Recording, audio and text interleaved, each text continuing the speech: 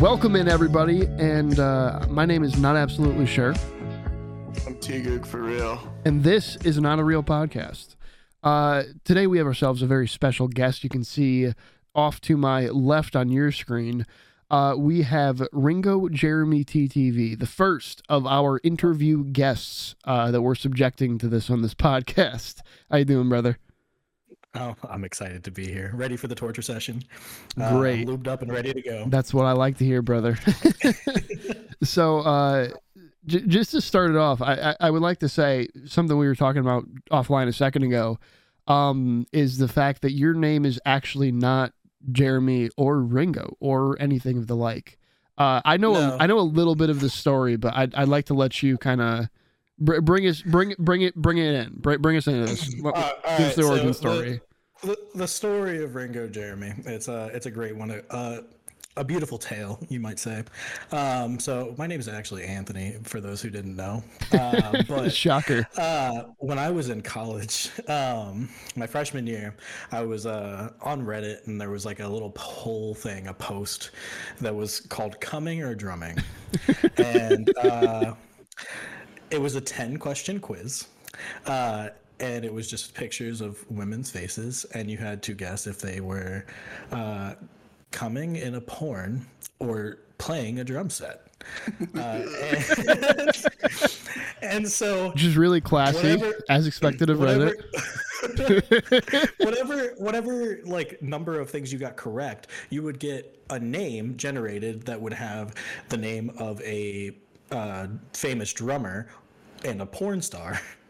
So, as a connoisseur of all things musical and pornographic myself, I got 10 out of 10.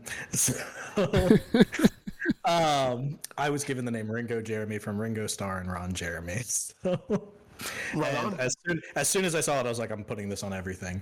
It became my Steam name. It was my Discord name. I started streaming under it. Like, it's just gone. No one's the wiser. Amazing. No, though sometimes in games, people will be like, "Yo, are you Ron Jeremy's brother?" And I'm like, "Yes." Yeah, Ringo Starr and Ron Jeremy, both notably awful, evil people, as we know. Mm-hmm.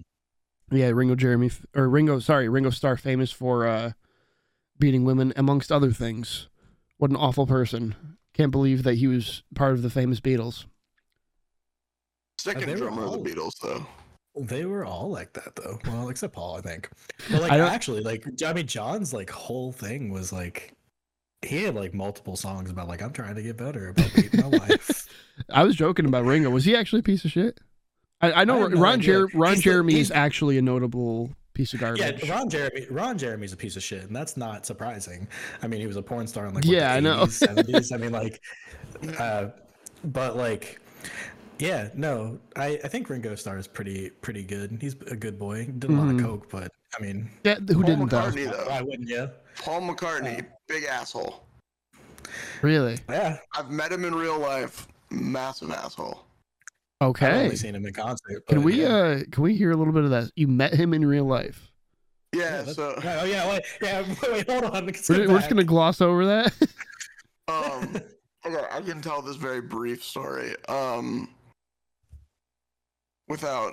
Fuck it. My family and I were on vacation in St. Bart's for Christmas, like 4 or 5 years ago, and he was there with his girlfriend, wife, whoever she was. Before we get into this, I'm just curious if you had to kind of pinpoint an age range for this woman comparatively to Mr. McCartney. What would you guess? I'd say 40s. And isn't he like 70? How old is he? 70s. Great. Yeah. 70s or maybe early 80s. Fantastic. But hey, I mean, it's better than walking around with like some 18-year-old. That's true. Better than I expected. Better than I expected. Yeah. And I think, to be fair, that's like only his second wife. Is it really? Yeah. Respect. Good for him. I'm happy for him. I will continue on how he's an asshole. But yeah, no. So he was like just standing around. Like I was with my mom and some other family members, and they were shopping in this store, and I was standing outside, and he walked up, and I looked at him, and I was like, he looks so familiar. And then I was like, holy shit, you're Paul McCartney. I didn't say that to him. But I was like, I just looked at him and was like, hey, I just wanted to say I'm a huge fan. But like not in like a gushy like just like oh my God, like Paul McCartney. regular, like, yeah. Hey man, just we happen to be standing next to each other. I'm a huge fan. Like I'm a big fan of the Beatles. And he was like, oh, okay, can you not bother me? Like just brushed it off. Yeah. I'm like, you're fucking standing here. It's not like you're having dinner. You're just fucking standing. So you didn't go out of your way to go up to him or anything. He was literally just next to you. We were from me to like this back wall, which is probably 5 feet. And I just said, hey, I'm a big fan of yours.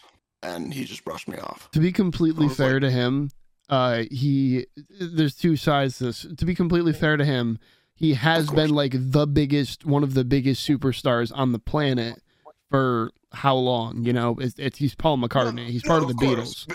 But also, he should know how to deal with human beings because he's been one of the biggest stars on the planet for how long? First of all, it's St. Bart's. It's not like a huge tourist hotspot. Like a lot of people aren't there, like gushing over celebrities that are there. And I didn't run up to him and ask him for a photo. I just like, hey man, just huge fan. And then that was it. And he just brushed me off. So for me, Paul McCartney, huge asshole. Yeah, I'm down to. I'll put my hat on that. I'll sit with you on that one. And I have like Oh, absolutely. 100%, absolutely. Yeah. And fucking Dave Grohl's story about Paul McCartney teaching his daughter to play piano was amazing. But Dave Grohl, notable, not awful person. Notable, amazing person. Yeah, he's like exemplary. He's exemplary. Have you guys seen the video of him like he's performing in a concert and like he like does a jump or something and breaks his goddamn leg and it's like, all right guys, I'm gonna tell you something crazy. I just broke my fucking leg. So we're gonna have like I don't remember who the hell was there with them. It was like oh my god, some other like grunge / like early 2000s rock band. They're gonna come back out and play and I'm gonna go to the fucking hospital. But he's like he came back out. Yeah, that's what he said. He was like the concert. Oh my god. Like, I'm gonna go get this bandaged up and I'm gonna come back out here and we're gonna have an awesome show. And he was just sitting for the like second half when he went to the hospital, was gone for an hour and a half, comes back in a cast and just sits there with a microphone in a chair and finished the concert. That respect. So dude is awesome. There's a Swedish talk show because it happened in like Sweden or Norway or one of the Scandinavian countries, and he's on it and they ask him about it. And he was like, I went backstage and they like, were like, all right, you got to go to the hospital and blah, blah, blah. And he's like, fine.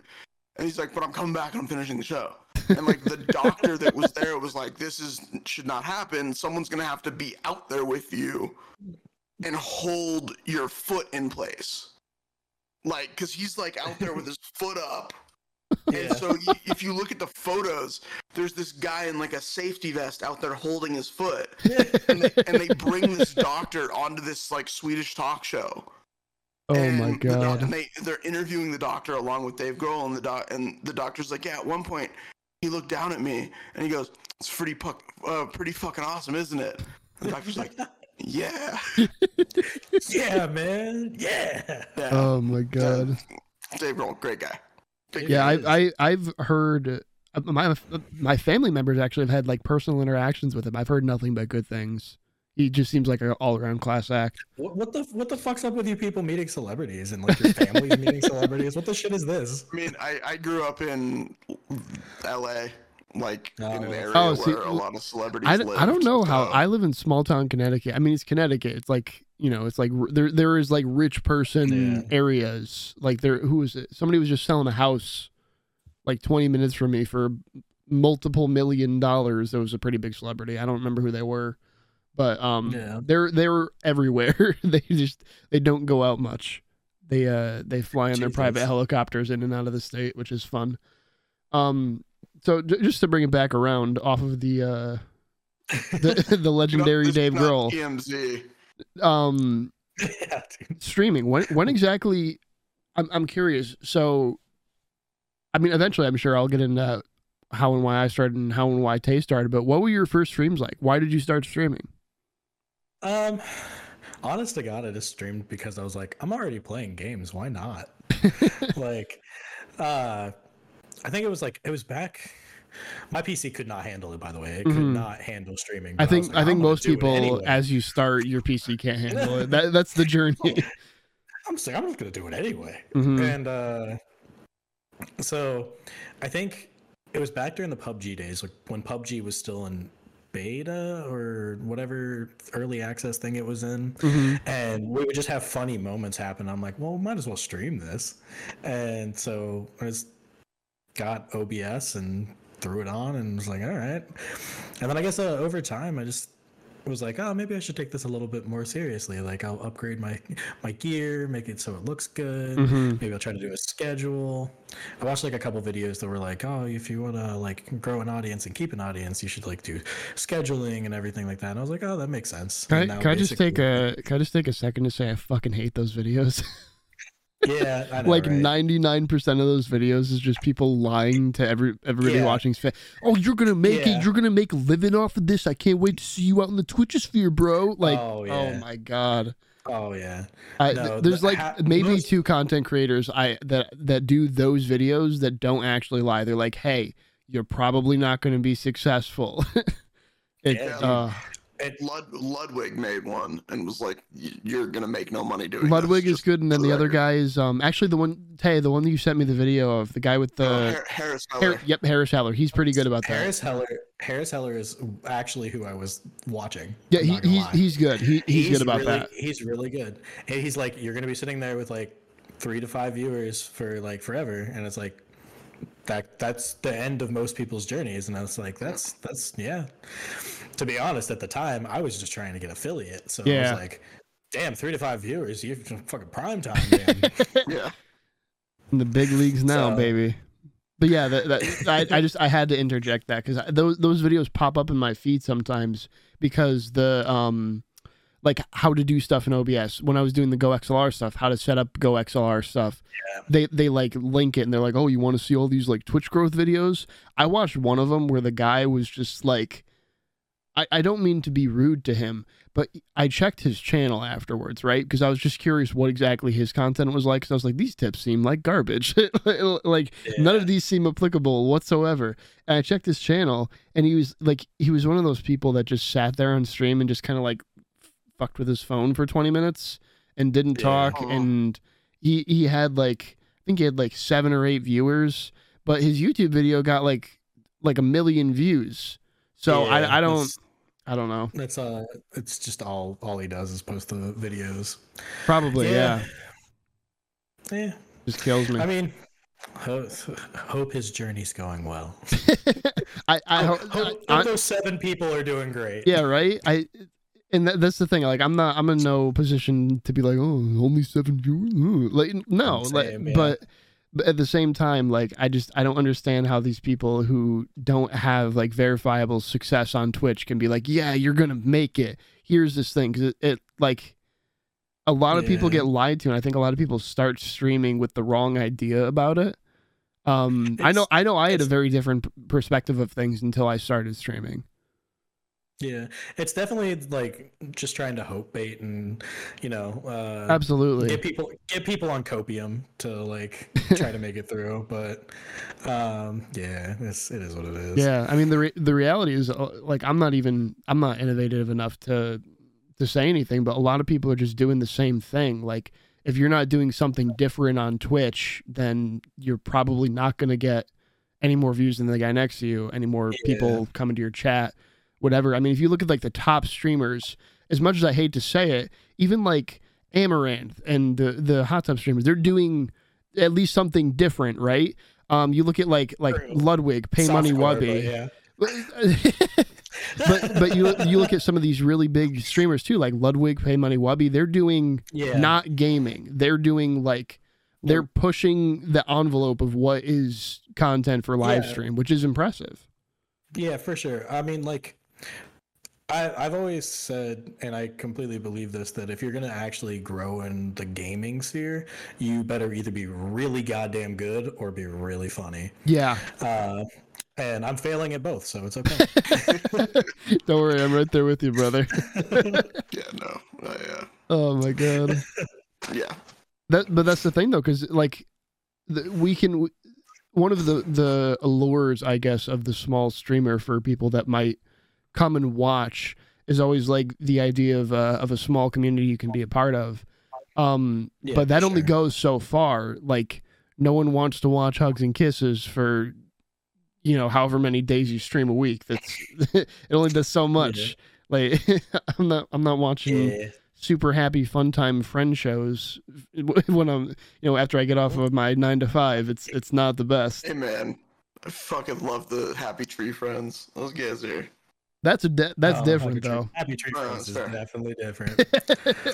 That's doing something different. You like spun me back into like 2010 nostalgia right there. Tree Friends, my shit, man. I love those guys. Yeah, that was a great Happy Tree Friends and Red and Blue, I think. Is that the Halo series? Well, Red versus Blue is also, but what was the other Mondo? Because there was Mondo Animation that did Happy Tree Friends. This is a similar thing from the same people? Yeah, I thought it was called Red and Blue. Mondo Media Red and Blue. It's probably called something else. Dick Figures is what it's called. Dick Figures. That's a good name for it. And it was like a red and a blue sick character. One's like a ultra frat boy, ultra fuck boy, to be honest. The other's like the nerd responsible one, and they get into misadventures. Gotcha. But I also really liked that when I was growing up in high school. Huh. So I'm curious. Just so currently you're how old? I'm 26 years old. 26. Basically dead. Oh please. In my 30s. No, I was curious because you're like, so just to tell everybody, so streaming is not your full-time thing. What do you do in your non-streaming hours? So as a non-chemist, or as a non-chemist, as a non-streamer, I am a chemist. So I work for a pharmaceutical research company. Have you been? I haven't actually asked you any of this before. What exactly? I mean, I will say we do have to have you tell everybody about Burger King. But yeah, I can do that. Yeah. So you'll find out today. Soon TM. Soon TM. What exactly? So you said you work for a pharmaceutical research company. What are you guys working on? Anything that you can't? I don't know, like how hush everything is. I can say some stuff. I work mainly on developing solid state forms of drugs that are going to be used in clinical trials and for IP. So like recently I just finished a study where I found the stable form of MDMA that's going to be used as an anxiety medication and to help people with PTSD. Really? Yeah, so I have found the stable form that they're going to move forward with in clinical trials. And by stable form, do you mean like a pill form or just something that won't like kill people? It's the stable crystalline form, so it'll be the most stable shelf life essentially, as well as give you the best conditions and bioavailability. So gotcha. That's actually super interesting. So Burger King. I think we have to ruin this for Tay and anybody that might be listening or watching. Which, by the way, I should say we do have a completely audio medium now. For anybody, I got to plug this. We're going to be on Spotify, Stitcher, Anchor, Apple Podcasts, Overcast, and pretty much wherever you can find your podcasts. There is now an audio only medium. Jeremy's blinding himself on camera. There will be the video version on. I think we're sticking with my YouTube for now. But there is an audio version among podcasting platforms. So go listen. Please. We need this. Please. I need this. This is all I have at this point. No. So Burger King. I think we need to ruin this. This came up. I already had a contentious. Yeah, I already had a contentious relationship with Burger King to begin with.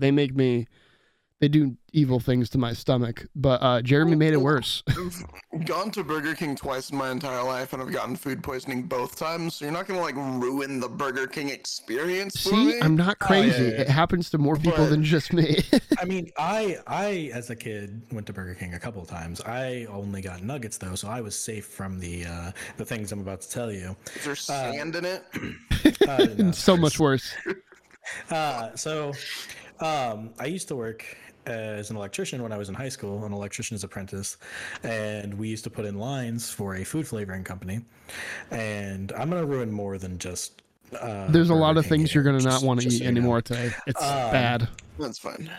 So we worked at the food flavoring company that made the flame broiled taste that goes onto Burger King patties, because they don't actually flame broil them. Like they do what McDonald's does. They have like a little like grill thing and cooks it the exact amount of time.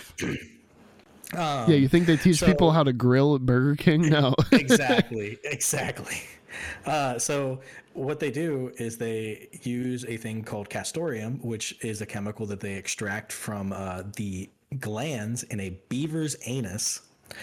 So you're heard about like a blueberry flavoring or some shit like this. So after talking with you, Jake, I went down the rabbit hole, man. Oh no, there's more. Oh God. Yeah.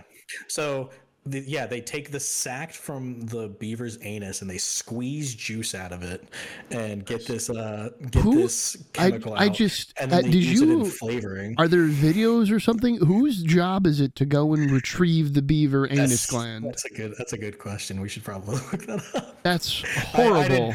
I'm gonna Google this on the side while you're going. Yeah. So do your thing. Just quickly, as a chef, I would like to know if it's wild beaver anus or if it was grown in captivity, farm raised. Probably farm raised, if I were to guess, because I did look it up, and the extraction of the castoreum, this juice, does not kill the beaver. You can just keep milking them. They're also you have to age them. You have to age the beaver butt sack. It says the dried beaver castor sacs are generally aged for 2 or more years to mellow. Jesus Christ! You can keep milking mommy milkers beaver anus style, like. Oh my God! But anyway, so that's what they put onto Burger King patties to make it flame broiled taste. That's what Reese's used to get the peanut butter taste in their peanut butter cups. You killed that for me. That's what they use to get the vanilla flavor in synthetic vanilla extract, which is like in everything. And then also apparently it's in schnapps. So there's that. Oh fuck yeah. So yeah, for all of my fragile men out there who say they'll never eat ass, get fucked. Yeah, I think we've all eaten ass at this point. Ass in our day. Impossible to avoid. Well, here's the thing that's interesting about that is how is it so versatile? That's what I'm curious about, because so it's flame broiled flavor. That's not what I would assume would be the thing. I think it'd be like a savory thing, not a sweet thing, or like one or the other. I am a pharmaceutical chemist. I am not a flavoring chemist. I have no idea. As far as I can go, like there's an aldehyde that makes it smell like almonds. That's all I know. Huh. But that's terrifying. What's it called? Castoreum? Castoreum. Yeah. Interesting.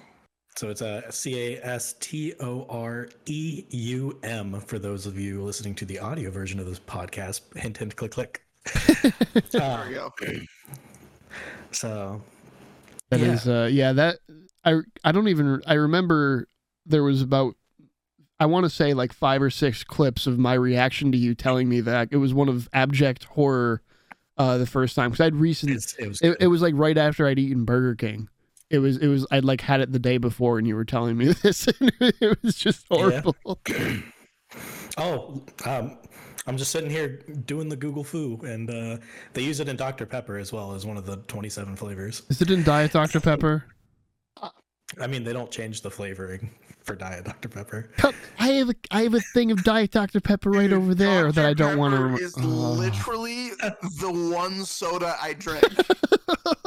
Look, man, just accept that you like eating beaver ass, and that's all you need to do. Fuck it. Live your best life. We need T-shirts. Go forth, King. I think for our first Not a Real Podcast merch, we need a T-shirt that just says "I love eating beaver ass." Hell yeah! I don't know what the case for wearing that is, other than just scaring your family at family events. But if we can get it the next week and a half, I'll wear it to Thanksgiving dinner. Oh god! just I mean, it could be an inside joke. Just to have the abbreviation I.L.E.B.A. Oh my god! I love beaver ass. I love eating I.L.E.B.A. I.L.E.B.A. Oh, there we go. That's even better. It's got an acronym now too. Hell I think that's what I'm gonna title the episode. I.L.E.B.A.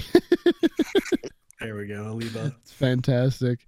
Holy shit! I did not know I was gonna learn that today. Yeah, I had that kind of in my back pocket because I knew you didn't know. So this makes me happy. I'm glad that we've ruined some food for the Mr. Chef man here. Yeah, man. Like oh my god. Crazy. Really, just Dr. Pepper is what's been killed. And Reese's. Don't forget Reese's. And I'm not going to stop drinking Dr. Pepper. So. No, you're not. I used to say as a kid that if you could make shit taste good, people would eat it. And I'm glad to have been proven right. So just put ranch on it. Just a little ranch, maybe a little BBQ. Yeah, you're good to go. So, yeah. Interesting. So I get to bring it back from the beaver butts. To bring it back from the beaver butts, I do have to ask you about the ever present, ever omniscient, painful game that you and I both play. Tay's avoided it. Thank God.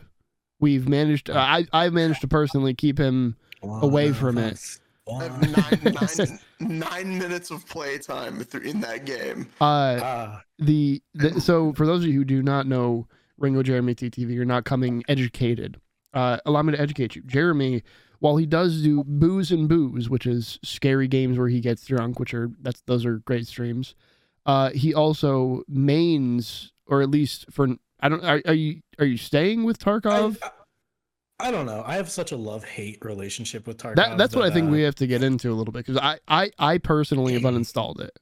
I have the launcher. I have the launcher on my PC, but I needed the space, and I played enough this wipe that I was like, yeah, I'm satisfied. Like I donated you like a whole crazy viewer kit. Yeah. Because I was like, I don't need any of this money or this gear anymore.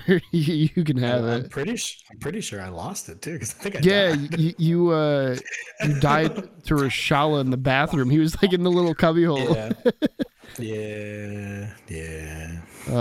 But yeah, so Tarkov, yeah. So I've been playing Tarkov for a really long time. I've been playing it since 2018. I think it came out, like it first became open beta in 2017. And I started playing in 2018 before the flea market was introduced. And if you don't know Tarkov, then you have no idea what I'm saying. And these are just words. But it was a very long time ago. And before we go on, I guess we should kind of give like a quick little rundown of what Tarkov is. Tarkov is like, oh yeah, that's true. It's a very unique game, which I think is the reason that it survived. If it was just like a regular generic battle royale with all this stuff, I don't think it would be nearly as popular. Tarkov is about the closest thing to a milsim that we can get, with it still being like relatively a game, right? Well, it's Arma's probably more of a milsim than that's what I mean though. But Arma's not. Arma feels more like a sim than a game. Tarkov is very, very much in the game category. Yeah. So I always like to call Tarkov. It's like a hyper realistic military shooter, is what I call it. You go into a raid with like X number of people on the map with you. There's a time limit. You have to extract and get out alive. If you die, everything you brought into the raid is gone. Yeah, you have to pay money to bring in the stuff that you come in with. So your gear is you have to fund it. And in the course of the raid, from getting from wherever you spawn in to getting out, assuming you get out, you have to get like loot. You can go and like there you pick through like boxes or bags or stuff like that. And that all has monetary value. Yeah. Yeah, there's quests and things that you have, like, you might be going to a specific map because, like, oh, I need to get this item in this place and take it back to this person. And, like, it's very, like I said, hyper-realistic. Yeah, so just to explain, there is realistic gunsmithing with real parts. So, like, when you're smithing the guns, you can edit them and you can make whatever you want. You can make some real monstrosities, but they have to make sense. So, like, the parts have to fit together. You can't switch, you can't put a 7.62 round in a 5.56 gun, stuff like that. And one of the coolest things to me is that when they actually do their modeling, they actually don't just, like, generically code in. They use the real parts, right? They use, so when they put a new gun in, why it takes so long to have a new gun put in is they take apart the gun and individually 3D photo scan it into the game. Cool as fuck. Yeah, it is. So like, so you're not waiting for them to like, oh, I need to make these textures and they need to make the textures, but I'm not trying to make this like polygon thing in like Blender or whatever. They're actually taking a photo realistic image of the part, and they have to take it of all the parts because you can mix and match and take parts off and put parts on. So, what I thought was weird was they have like the Romeo site. And I was looking for a red dot for an AR recently, and I was like, "Oh wait, the 6-hour Romeo and Juliet. That's like an actual. It's a thing. You can go and buy the parts that are in the game. Yeah. And one of the other parts of it too. So this was the thing that got me actually into it was I saw someone playing it, and they said I have half a mag, and I was like, "What do you mean half a mag?" And you play any shooter, you just reload whenever you want, and it tops up the mag. Yeah. There's no, you have however many magazines you bring in, and they have individual stack counts. So if you shoot 9 bullets out of one magazine, 17 out of another, they only have however many is left in that magazine based on what you shot. You have to either top it up or you reload with 7 bullets in the mag.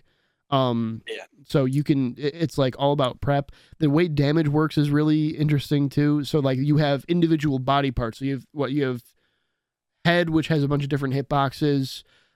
Torso, stomach, both your arms, both your legs, and all of them you can die like a million ways, basically. You can break your legs and you have to limp out of the raid. You can die of dehydration. You can die of starvation.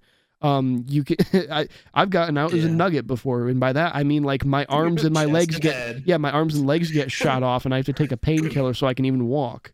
And it's only going to get more intense too. Like a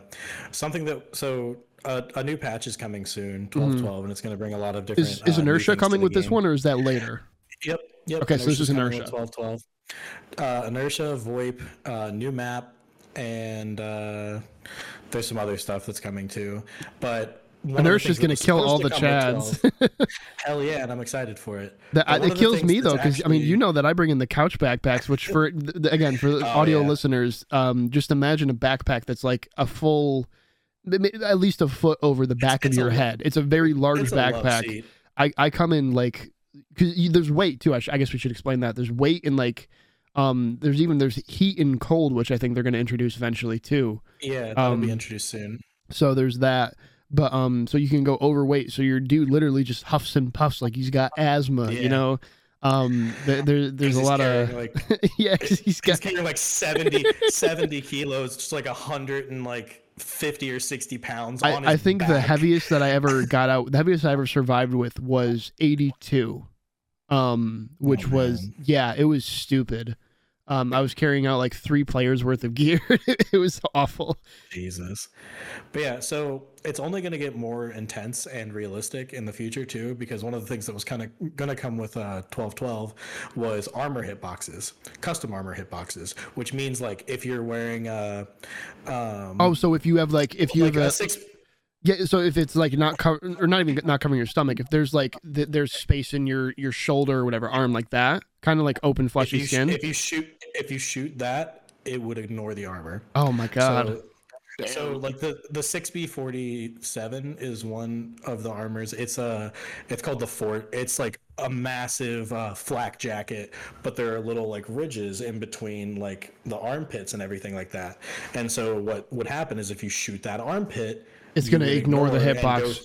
Yeah, because the way it works right now, the hitbox covers. So if you shoot anywhere and it hits the torso hitbox, right? It's gonna if you have armor on that body part, it's gonna count that as hitting the armor. So there's also the way damage works in Tarkov is that there's the bullets have bullet penetration versus armor class. So you have a set amount of health no matter what. If you don't have armor on, you're basically gonna die in a bullet or two to almost anything. But so you could have different classes. It's 1 through 5, and then there's different penetration values for different rounds. 6? Or sorry, 1 through 6. I apologize. I'm not rich enough for 6. Those armors cost a lot in game. Yeah, and by the way, so I would just like to throw out there, but I know all this sounds cool. Don't play Tarkov. if anybody out there, you should play Tarkov. You should play Tarkov. It's like I was just about to say, like this is creeping me towards wanting to actually go put meaningful gameplay. The thing that's weird about Tarkov. Oh, go ahead. I'll let you. I think everyone should try Tarkov. You might not like it, and that's fine. It's really punishing, but the thing about Tarkov is I've never played anything like it. It's the highest highs and the lowest lows.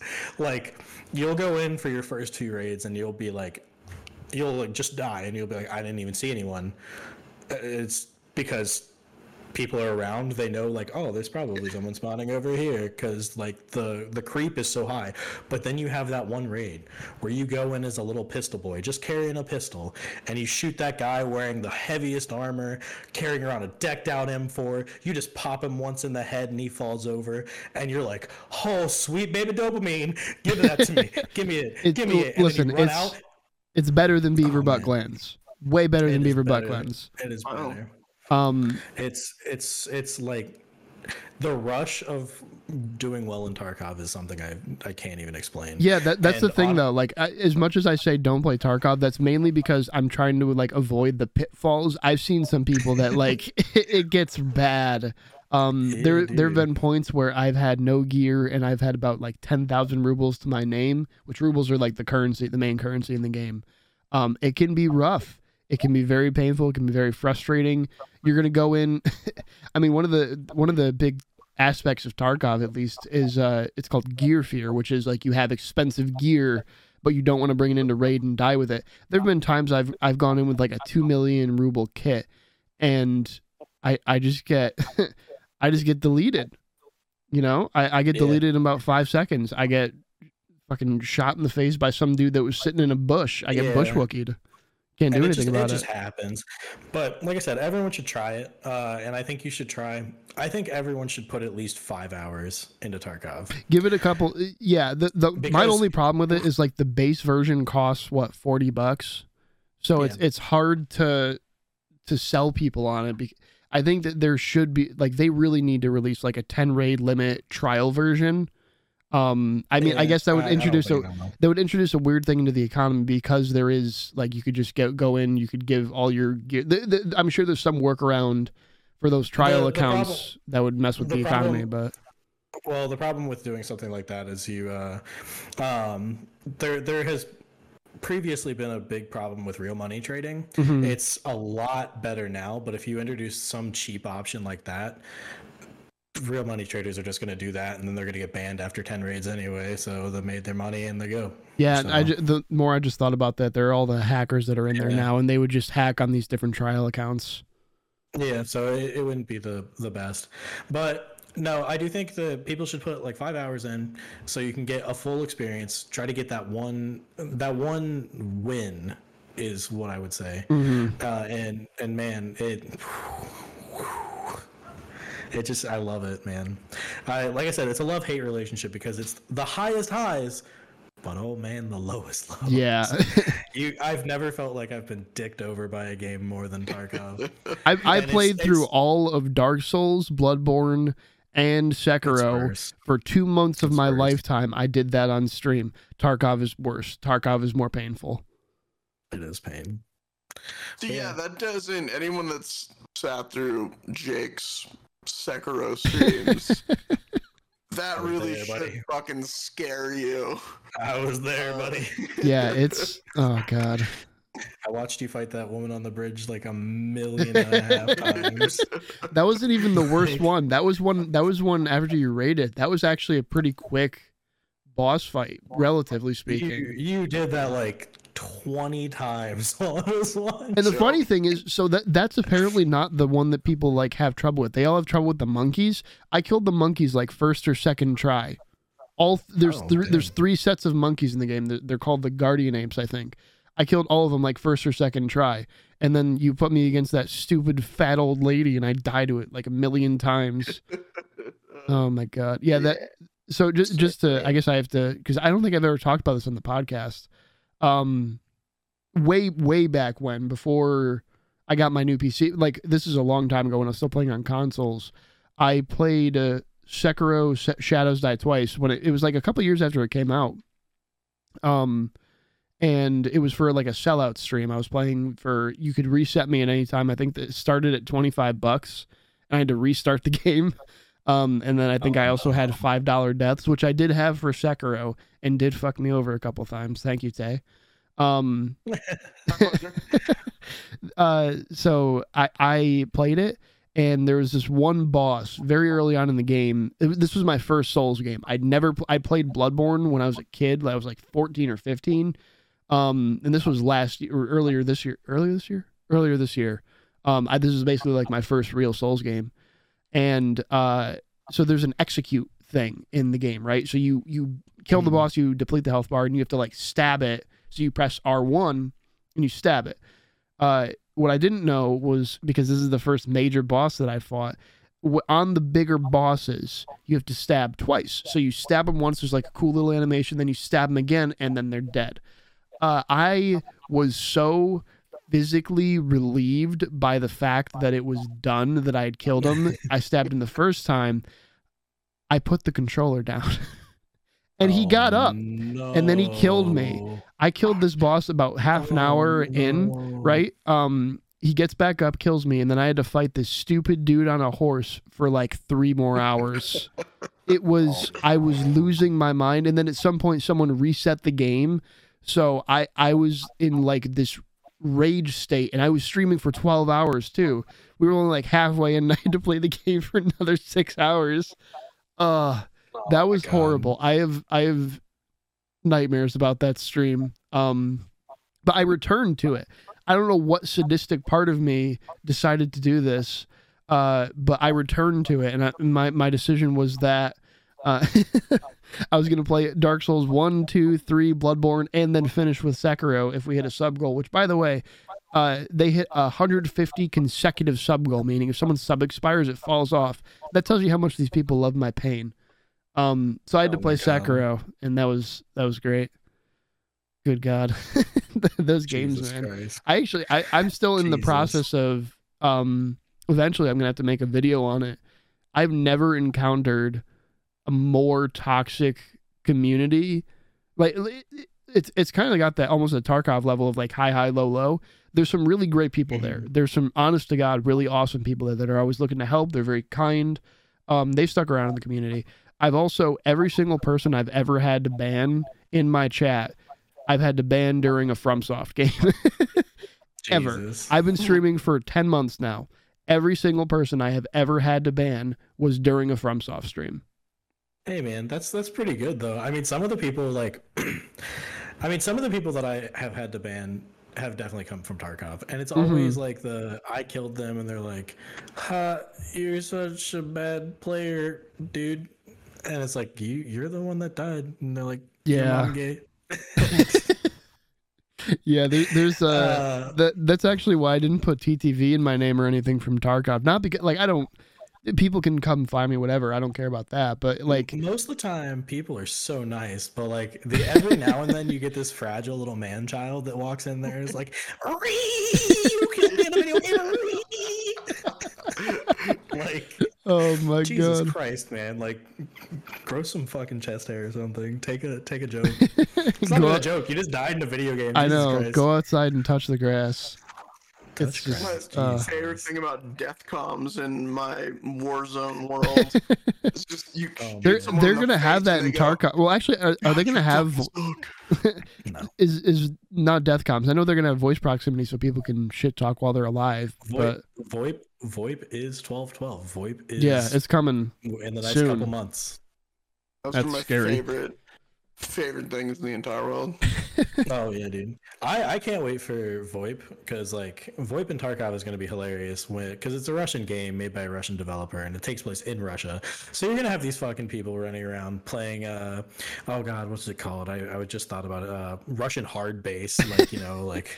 Well, I just can't wait till all I'm thinking suits. of is like what happens are. So I'm not a VR person, but I know that the VR chat videos are all people like running around playing All-Star and stuff like that. There's gonna be some dude running around just blasting like ear rape All-Star ruin so you can't hear anything. Like well, and like we already know that it's going to be bad. It's going to be bad for the first like week. Yeah, it's going to get better. I think it's going to get better. And to be completely fair, it's going to be hilarious for the first week. Oh my god, yeah. The clip channels for Tarkov are just going to they're going to have a great time with things. Oh my god. Yeah. Oh, you know what would be funny? You know that little that like sound clip of like the little kid that goes like, "Hello, motherfucker." it would be so funny if you could just like make a compilation of people just walking up and then saying that out loud in VoIP, just "Hello, motherfucker," and shooting them. Oh my god, that'd be so good. But anyway, yeah, that's Tarkov. I've been playing it for a really long time. I mainline streamed it for a very, very long time. Like probably January 2020 until like I don't know, what is it, November? Probably around July of this year is when I decided like I'll play other games. And the failed New World experiment happened for both of us. New World was a thing for a while. And then like I've always done like a variety stream, Booze and Booze. Which I get drunk and play horror games. So it sounds like a great time. Oh, it's super fun. They're some of my favorite streams. I mean, I might be biased. I get drunk the whole time. So, like, and just to clarify just to clarify for anybody that might be listening right now, it's BOOS, like boo, like scary, and booze is in like liquor. BOOZE. Yeah. Booze and Booze.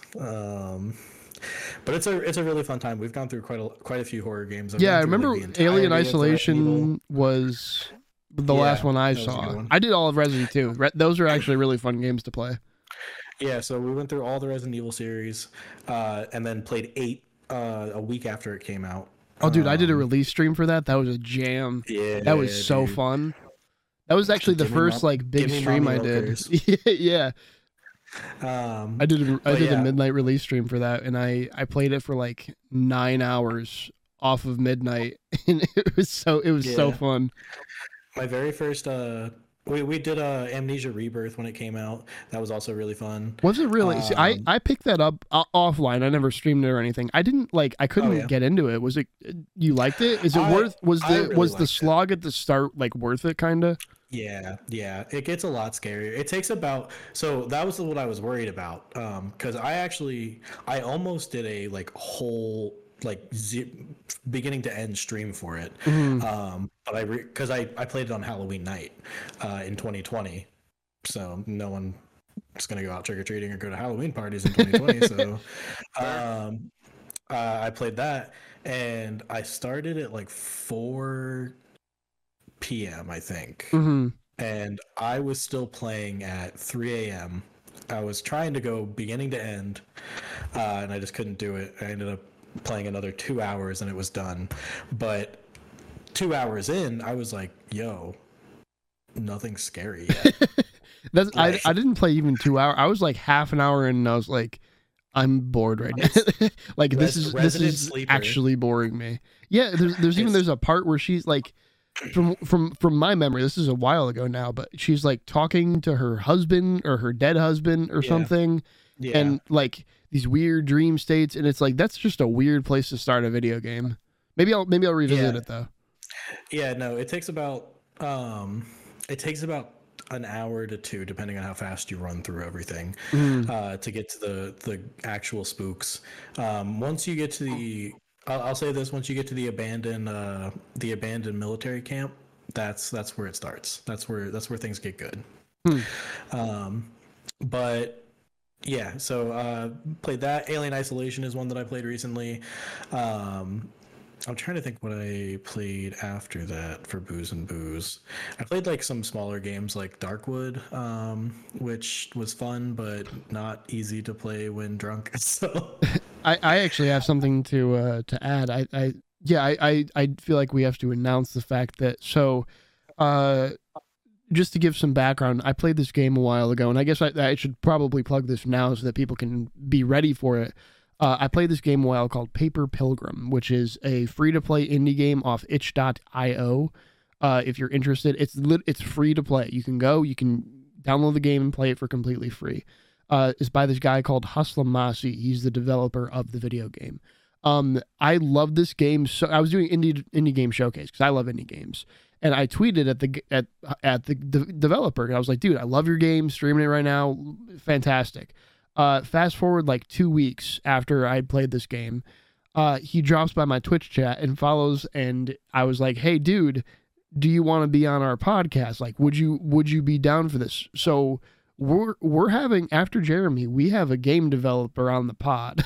Yeah, we're actually, yeah. So for anybody that's looking forward to that, go play Paper Pilgrim, go experience that game. It's very, very fun. I actually really enjoyed myself playing it.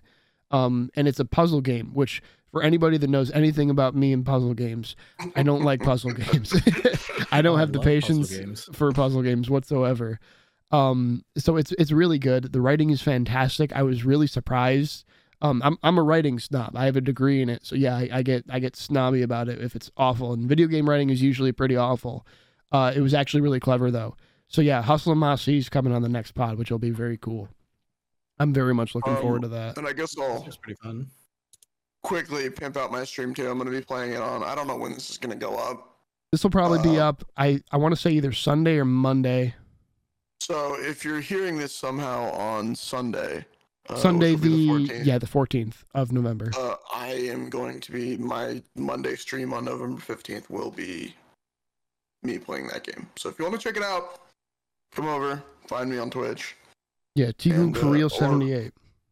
It'll be up on my YouTube channel at the end of the week. So very cool. Making me feel like I need to check this game out. Then it looks pretty cool. The art style is what caught me. I was very surprised how competent it was though. Like it starts off a little weird, but it picks up. It 100% picks up. And by the time, because it's a playtest technically, it's like a demo. It's not a full game. I was like, damn, I want more of this game. Like I really want more. So I love puzzle games, so I'm totally down for it. Yeah, it's like, I mean, Jake told me that we were having I.L.E.B.A. on the pod, and so he was like, "You got to go play the game." And I was like, "All right." And it initially started out as like, if we're gonna have the developer of the game, I need to know what the fuck I'm talking about. I was like, "All right, I'll download it." Good. And then I started looking into the game, and it looks fucking sick. It's very cool. Yeah, I think they said the playthrough's like a couple hours long. I'm probably slower than the average on it because I have like zero patience for puzzles, and I took about 3 hours, I think, for my playthrough. Yeah. So okay. So yeah, I mean, it looks incredible, and yeah, I would highly recommend to anybody listening, if you have a couple hours, you just want to play something fun, you want to just knock it out, go play the game. Seriously, go give it a shot. It's worth it. And we're going to have all kinds of questions from Masi. So I should plug this too. If you have any questions, either me or Tay, or join our Discords. I'm at _absolutely on Twitter. Tay, I forget which one your Twitter is. It's same as my Twitch name, TGigForReal78. Yeah, DM us on Twitter. If you have any questions, you can also join my Discord. I'll plug it when it happens soon. But any questions you guys might have for him, let us know ahead of time, because I want to like, this is one of my personal, like, this is going to be huge for me because I really want to talk to like game developers. I want to talk to people that are involved in the industry of this thing that I love. So this is a very cool first step for that. So yeah. Oh, hell yeah. It's gonna be fun. Hell yeah. I'm very much looking forward to it. As am I. It's exciting. It's a kind of a big step for a little pod. Yeah, I know. I was very he dropped by and it was awful too. I was playing Metro Exodus and I was like I have a fear of spiders, and the level I was in had a load of spiders in it. So I was like freaking out and like tensed up. My shoulders were all tensed up, and then I was like, "Oh, thank you for the follow." And I looked over and it was his name, and I was like, "Oh, thank you for the follow." Yeah. No, he seems like a very cool guy though. And they're working on a new project. Him and a couple, because before he made all of Paper Pilgrim by himself, except for the music. Now they have a couple people working, like they have a development team. He's actually making a studio, which is very cool. That's awesome. Yeah. Heck yeah. We got a lot going for us with that. Look forward to that. I'll definitely be playing this game. Hell yeah, dude! I've got the download already set up. It's small too. It's like it's not even 300 megabytes. It's a really small game. Yeah. Well, I mean, yeah, to be on a itch, I think they're mostly small games, you know. Yeah, a lot of them were. That's what, during that indie game showcase. That's a lot of what I was doing. I was playing like smaller games, even like so. One game that came out that I still think is fantastic. It's one of my favorite platformers. Celeste started on itch.io. Oh yeah, I've heard a lot about Celeste. Actually, it's a really good game. There's a surprising, like I'm not a speed running person. I can actually speed run the first level. It's very accessible as a video game. Good. Yeah, it's really cool. I'm actually I'm so Jeremy, so you what? So you're are you mainly like a AAA person when it comes to video games? What's your style of game? I play just about anything, to be honest. At this point, though, like, I mean, I couldn't even tell you. I've gone through so many different genres. Like, you're talking to a guy that plays a hardcore military shooter on stream, and then when he's on his off days, plays horror games. Like, the genre flip is like really quick. Yeah, I get that. I play. I mean.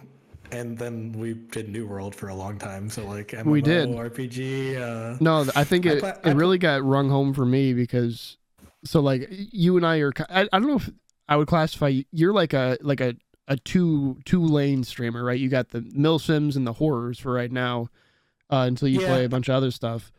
Yeah. I got shouted out the other day by someone that's watched or been friends with me for a while. And he was trying to like describe because you shout someone out and you have to like tell people like this is this person, this is what they do. And he's like, man, he puts the variety in variety. I don't know what the fuck he's playing right now. And I was like, okay. I really do go all over the place. So I get that. I get being all over. Yeah, I mean, and honestly, like I streamed Baldur's Gate 3 for a while too. I'm looking back at the things I've streamed. Is that still early access? Yes, it had a major patch a month ago, and it was really fun. So, but yeah, I mean, like I play a lot of stuff. I just haven't played a lot of stuff on stream because, like, back in the long ago when I was first starting to stream, I was completely convinced that if you didn't play the same game, you wouldn't keep your audience. Not entirely untrue. There's definitely there's some fall off when you jump all over the place. Like if I mainlined one game, I'd probably be not further along is the wrong way to put it.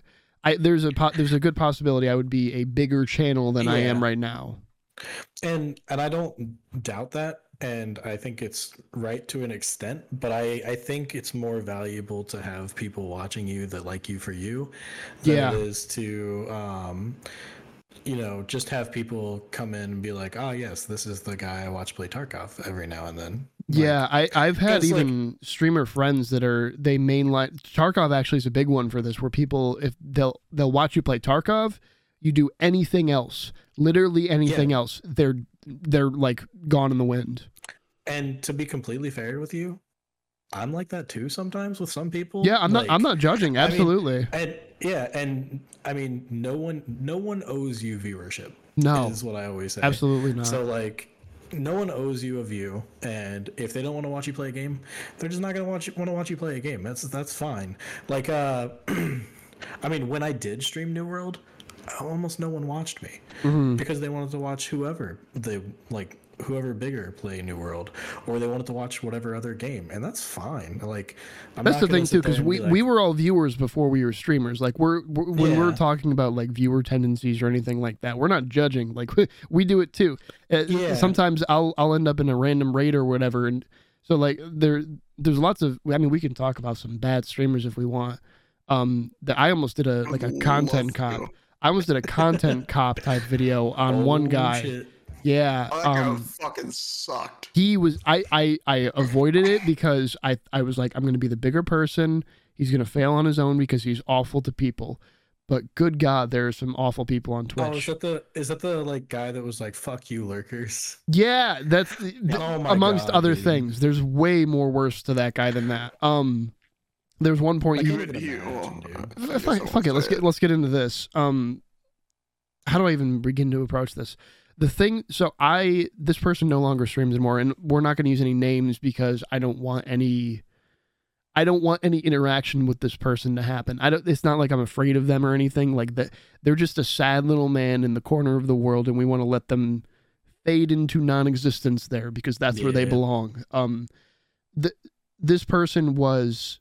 It's like an expose on what not to do as a streamer. Basically, so I went essentially undercover. It sounds like a joke, but like I really did. I played the part of a viewer. I didn't make a different account or anything, like, but I basically like pretended to like this guy's stream, and that's the wrong way to put it. I chatted like I was someone that was enjoying his stream. That's the way to put it, so that I could interact with him and see how he was with people. How do I even begin to broach the thing? Just to justify the fact that this guy's a piece of garbage. The thing that sent me over the edge was so he's a Warzone streamer. At least he mainly plays Warzone. He also plays Jackbox, that's like the party game thing. That plays in. I didn't know we were gonna get it. This is gonna be like a long segment, but it's one of those righteous segments because he has since deleted his Twitch. Thank God. So he's a Warzone streamer, and this person, I was in his chat watching, and this person goes, they come into his chat and they're like, hey, sorry, can't play right now. It's like one of his friends, right? That's what I'm thinking. Like, hey, sorry, I was just playing with some other friends. I just wanted to drop by and say hi. You know, like a normal, nice person would do, right? Just saying hi, just being dropping by. That's what happens. That's kind of how Twitch works. You know, people have real lives, they do other things. Yeah. And he was just, he started doing this weird thing where, so it was a woman, which it's relevant.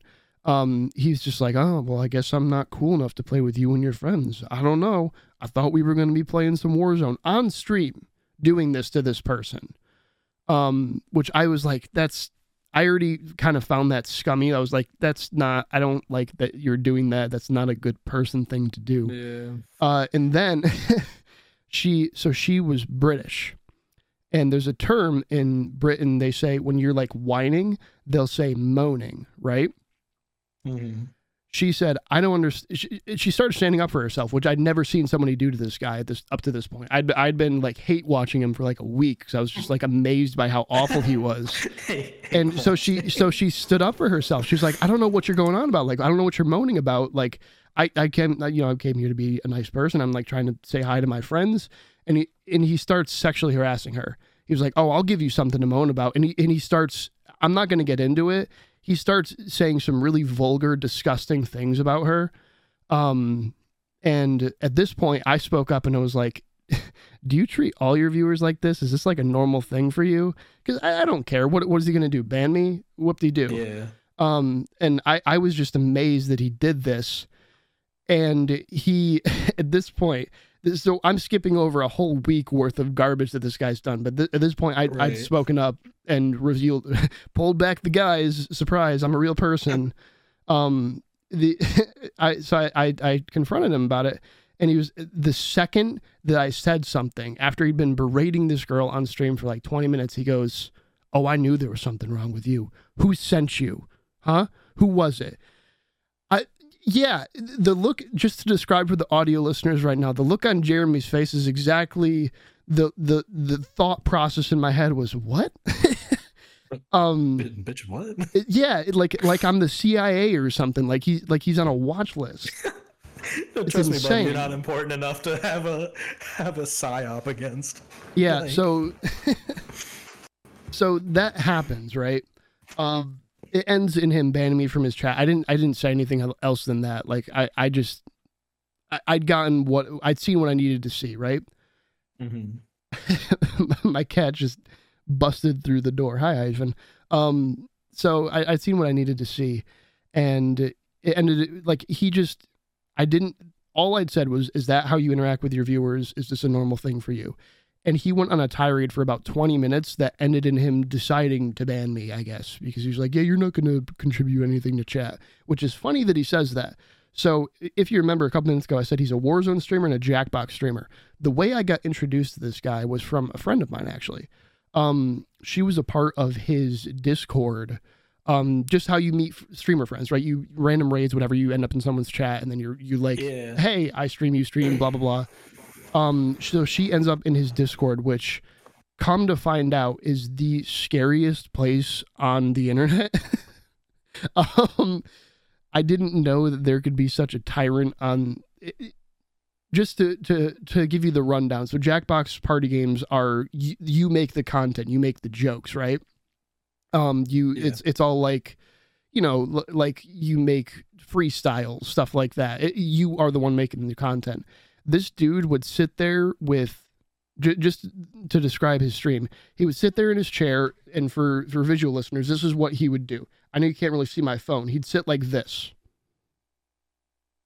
for 20 minutes. He wouldn't talk. He would sit in his phone for 20 minutes at a time, without music, without anything on the background. That would be his stream. That's garbage. That is trash. Yeah, there's one, he was so lazy about his content. There was one point that he had a YouTube video, right? He had a music player where he would play YouTube videos. This is during the height of the DMCA stuff, and he was still playing copyrighted stuff, but his mic was so garbage and picked up so much background feedback, and he didn't put on a noise gate, that it drowned out the thing, so the DMCA thing couldn't pick it up and mute his VODs. This dude is so lazy that so it's like in like the upper corner, right? There's like a video thing, so you see what song's playing. He didn't skip a 35-minute ad, and it played in its entirety. It was like an ad for some lawyer or something in his state, and the entirety of a 35-minute ad played out, and then he left it for like another hour, and this dude didn't talk during any of that. He just sat there on his phone. He was, I don't remember what he was moping about, but he's moping about something. Probably somebody else wouldn't play games with him, wouldn't make his content for him. So here's the scary part, dude. Yeah, this is the scary part to me. So he would, I'm actually, let me pull up the DMs, because I still have the DMs from when this guy, this guy is a DM goblin. Okay, that's the best way for me to put it, possibly. What I found out is that he's mostly, wait, where is it? There it is. Mostly, when he's on his phone, he's probably DMing people to come make his content for him. So like I said, I met this guy through a friend. She was in his Discord, and she was like stressed over it because he was like, threatening is the wrong word for it. Guilt tripping is closer to what it is, but it's like, it's borderline threatening female streamers specifically to come on his stream and play Jackbox with him, play Warzone with him, make his content for him. She was one of them that was getting like bullied into this. And she was a very empathetic person to begin with. So, that was kind of where she got into it and how I got onto this guy. So in this guy's Discord, he would be adding everyone and writing these like sad boy hour manifestos where he's just like, it was so bad. I mean, I don't have the footage anymore because I decided against making the video, but I was like, I went through his Discord and there's like years of him just being like, I don't know why nobody likes me.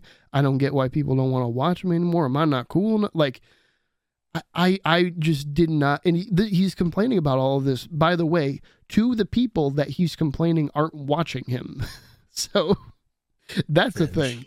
On top, so this is, I have the DM open right now. There's only three messages there. Because I had to coax it out. He had to make his Discord private. I had to coax it out of him. I had to fondle his balls to get a Discord invite. And now we know why, because he was, hiding his crazy tirades. But the first thing that he DM'd me, I forgot about this. Without prompt, I followed this guy. And without prompt, he DM'd me almost immediately and said followed. And he had followed me back. I didn't say anything. I did nothing. Yeah. There was no words, and he DM'd me followed. So that was a thing. The other one was, I forgot to say this. After I said, hey, is this what you do to all your people? He immediately DM'd me and was like, hey, man, what's your deal? For real, man, you can talk to me. Exact words. What's your deal, man? For real, man, you can talk to me. I tried that. I know. So... Jesus. Oh, I don't even know. There's so much garbage. So the other thing, the thing that first annoyed me so much about this guy. So for those of you who are not necessarily Twitch savvy, because I know we do have some people that are like YouTube only, blah, blah, blah. On Twitch, views are counted by people that have your stream open without your stream muted. It's called a lurk. If you're not currently at your screen chatting, whatever. People do this a lot for streamers to help numbers, right? Because Twitch is a number thing. It's called a lurk. This guy, and I should clarify, anybody that ever streams, you should be very appreciative of people that are lurking for you. They're going out of their way to help you when they can't actively be there to help you. They are being Lurkers good people. MVP. They are the lifeblood of Twitch. This guy, the first time I ever showed up in his stream, I didn't say anything just because I was like, oh, whatever, I'm just going to watch and see what's up with this guy that's like bullying my friend. And then I hear my name. I hadn't said anything in chat. I hadn't interacted with the stream. I hadn't followed. I heard my name. I heard not absolutely sure.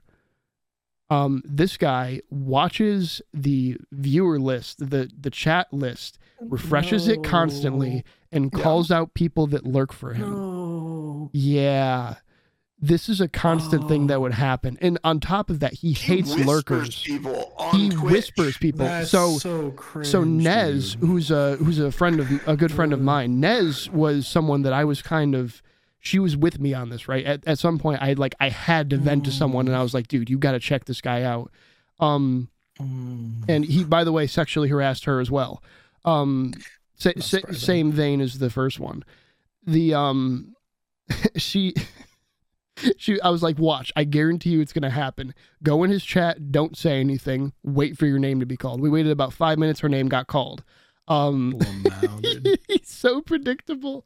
But this piece of garbage would do that all the time. And so the reason he hates lurkers so much, right, is because he was trying to get partner. I think he view bots. Don't quote me on that. Well, he's not. I didn't say his name. Nobody knows who he is. He's a nobody. This guy view botted. I'm fairly confident to say that he view botted because no one wants to sit and listen to some dude's mic feedback while he's scrolling on his phone. That does not pull 50 viewers. And it was weird because it would come in spikes. He'd have like 5 viewers. Not actually telling me he had 50 viewers at one point. Really? He did. No.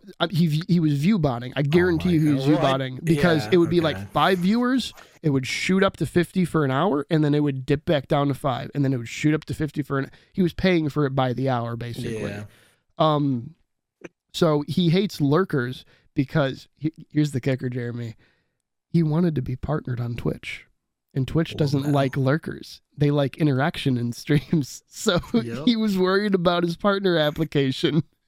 Well, and they don't like lurkers. Just for anyone that wants to get started on Twitch, they don't like they will look to see when you apply for a partner what your interaction levels are. So they don't want people that 80 people every single stream, but 2 of them are talking. They're not going to partner you. Yeah, Twitch looks for, in their partners, they're looking for people that are representing their brand, which, I mean, they do a good enough job trashing their own brand, but but they're looking for people that can, like, kind of drum up business for them, right? They want people that will make money for them, And their idea, I think their idea behind it at least, is that if you can't even get people to chat, how are you going to get people to give you money? I think. Yeah. I don't know. It's pretty much it, because like, I mean, if you're not even willing to like sit there and talk to someone, the likelihood of you actually dropping a sub is super low. Yeah. I mean, at least for me, like when I watch Twitch, I'm there for the interaction with the person. Like, me too. I don't like sitting in big streams anymore because I don't feel like a part of the community. No. If it's past like 1,000 viewers and the chat's zooming, I like zone out, you know? Yeah. The biggest stream that I consistently still watch is Tweak. Who's a Tweak GG is a Tarkov streamer. He talks to me all the time. Not that he knows me or anything. I've just but like talks to you in chat. Yeah, so like I've been there for so long, you know, I got the sub badge for however long. So like I think he probably sees that and wants to talk to those people more, I guess. I don't know. But regardless, I can still talk in his chat and he'll see it and read it out. Yeah, a really good example of that is Kings, he's another Tarkov streamer. Kings is really good. Yeah. He pulls like almost 2,000 viewers and he still reads his chat though. He's very good about that. Yeah, no, I couldn't do like a fucking. I've gone to Critical's chat before, and it's like 10,000 people all reeing. When I'm a big fan of Pay Money Wubby. I think he's really funny. And when I watch his stream, I just turn off the chat. I can't deal with it. It's so annoying. Yeah, you just listen. Yeah, it's treat it like a TV show. Like, when you watch Shroud or anything like that, Shroud's got 1 million people watching him, so like you're not going to get chat interaction. You're here to watch Shroud be really good at video games and make a funny quip every now and then. So, well, it's like the only big. I mean, realistically, there's like 4 people on Twitch that I watch with any regularity, and one of them is no longer on Twitch. They're on YouTube now. It's Tim the Tatman. I used to like Tim a lot. I used to like Tim playing PUBG. That's fair, but it's like, so my game is Warzone, and I kind of try to fill that void like where Tim is I suck at the game, but I'm kind of funny. So like, there you go. Like that's where I exist in like the ether of Warzone. You're already better than me on one. I don't have either. So. I didn't say I'm kind of funny, but I don't know. I appreciate his gameplay and his yelling, and Kevin, his pet penguin. So yeah, he's a pet penguin. No, it's a stuffed animal. It's a stuffed animal. Okay. I was like, how do you? I know streamers got clout and all, but how are you getting a penguin in the U.S.? Like, what's going on there? So like, I used to watch. I used to watch a bit of Tim the Tatman. Before that, though, I actually watched Moon a ton when he was playing Overwatch. I don't know if you guys know Moon. I know of him. I don't understand the success of his channel entirely. Is he just kind of one of those OGs that's just been around? He was, so when Overwatch dropped, he was just a no name streamer. He streamed for like 10 people, but he really quickly became the best Roadhog tank in Overwatch, like literally ranked #1 in world. Gotcha. And his stream just kind of blew up. He did Overwatch for 2 years. His big thing was never being on camera as well. So like he got a big boost when he actually showed his face, like 3 years in or something like that. But you know, because he was literally the best tank in Overwatch. That'll do it. Yeah, he was ranking in the 500 club, top 500 every season in competitive. Damn.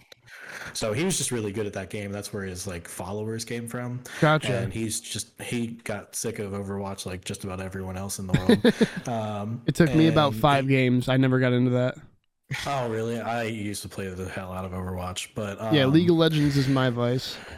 But yeah, so he just posted on Variety Stream from all the people that just liked him for him, and I couldn't do it, to be honest. I liked watching him play Overwatch, and once he switched off Overwatch, I was that viewer that was like, I can take it or leave it. Yeah, I mean, that's the thing, too, because I think everybody that streams, I mean, very few people that have streamed, or that are streamers even, didn't start at some point as a viewer of someone else. So, like, whenever anybody does talk about, viewer tendency, stuff like that. They're not being judgmental about, at least I would hope they're not being judgmental like that piece of garbage. I was going to say, that sounds like a fucking dick move, dude.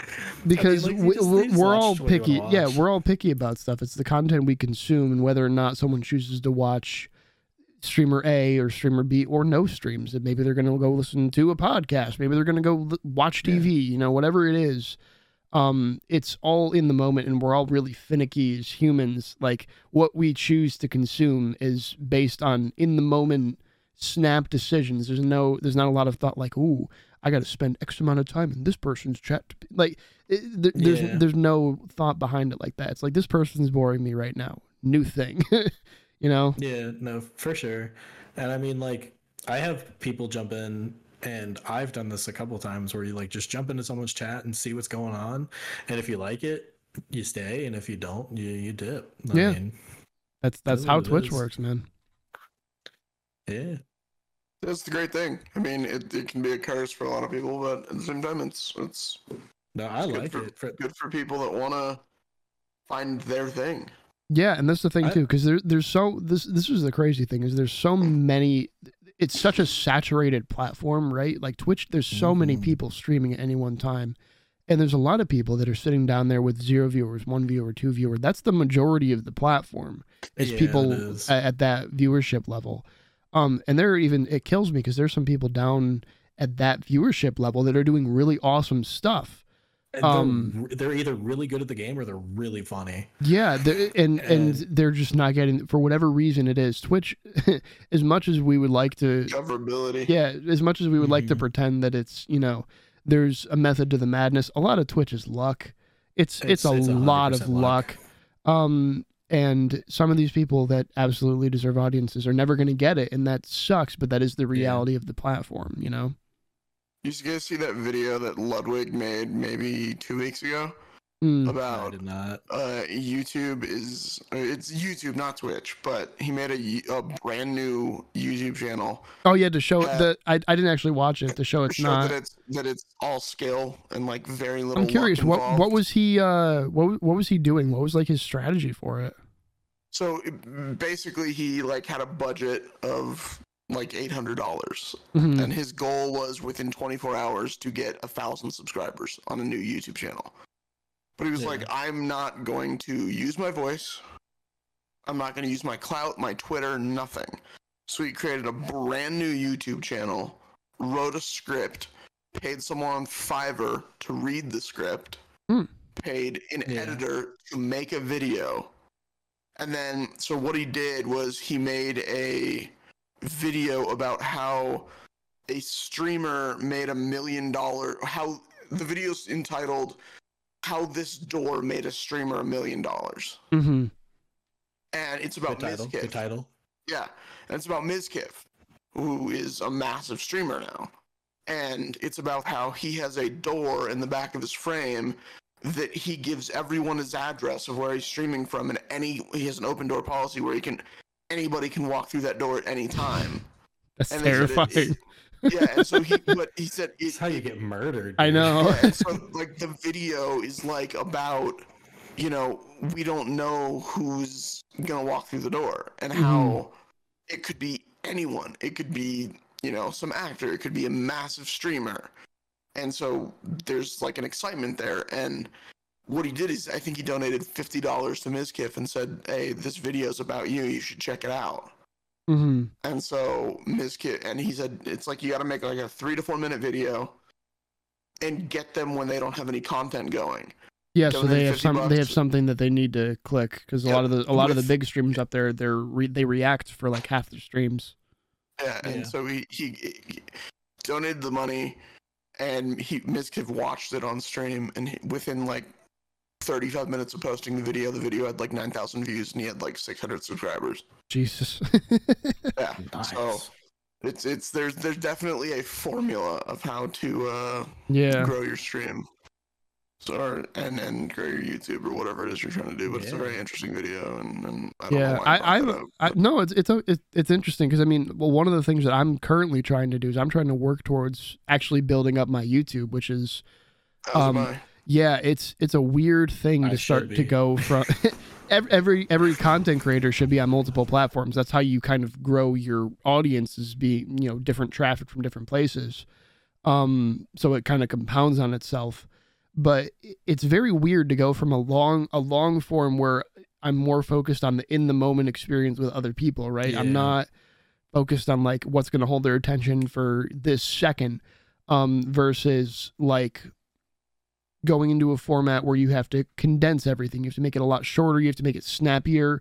Downtime is killer in YouTube videos. The click-through rate, like all that, it's insane. YouTube is like the long form TikTok now. YouTube is becoming like the long, I mean, honestly, I think Twitch streaming is probably, this is my guess, I would say Twitch streaming is probably entering its heyday. I think it's going to be, there's always going to be a demand for live content with people. I think that it's saturated enough to the point that it's probably going to die out soon, and people don't have the attention span to sit there and watch it as much anymore. Yeah. Especially with like everything's getting shorter, right? So from YouTube, from Twitch to YouTube, it condenses a 10-hour VOD into a 10-minute video. From YouTube to like YouTube Shorts or TikTok, we're talking like 60 seconds or under. Yeah. So I don't know. The interesting thing, like, there's YouTube just released a whole thing about how they're putting $100 million into gaming shorts. Really?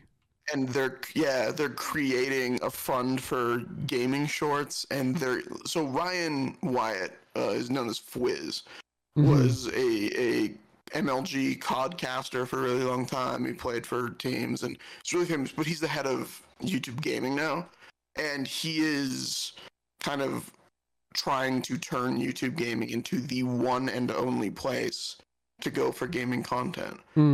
So apparently they're going to be adding a feature to gift memberships now on YouTube. So they're turning it into like Twitch subscriptions, stuff like that. Yeah. I mean, to be honest, they would be dumb not to. Yeah, no, because the crazy thing is I think Twitch is kind of killing itself with what they're doing.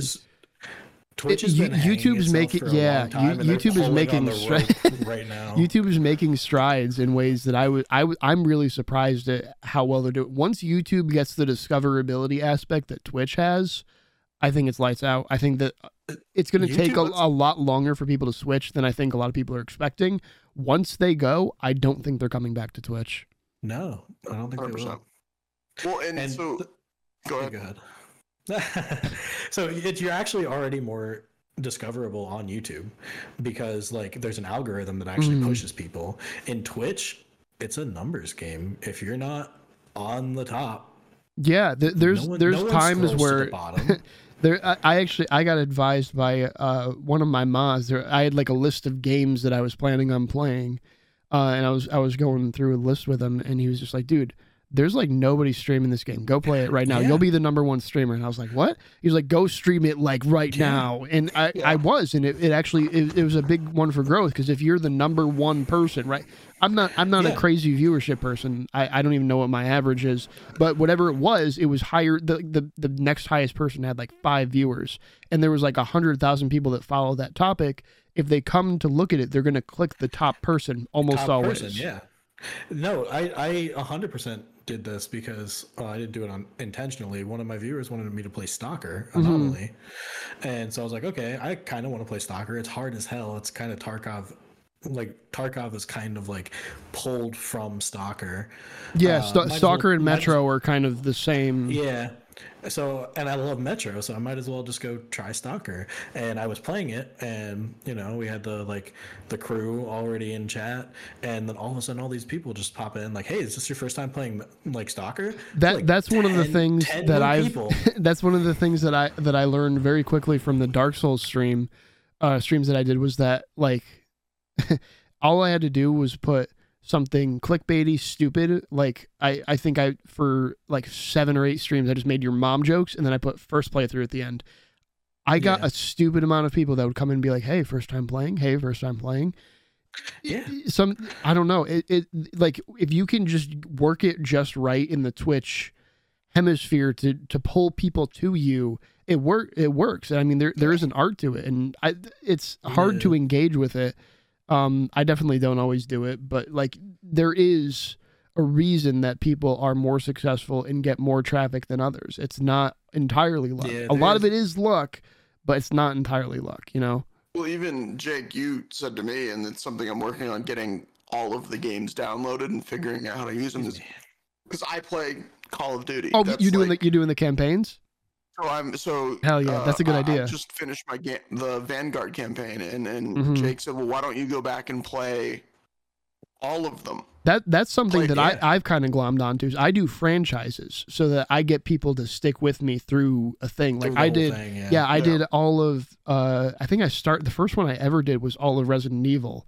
I did all those leading up to Village, and then I did the release stream.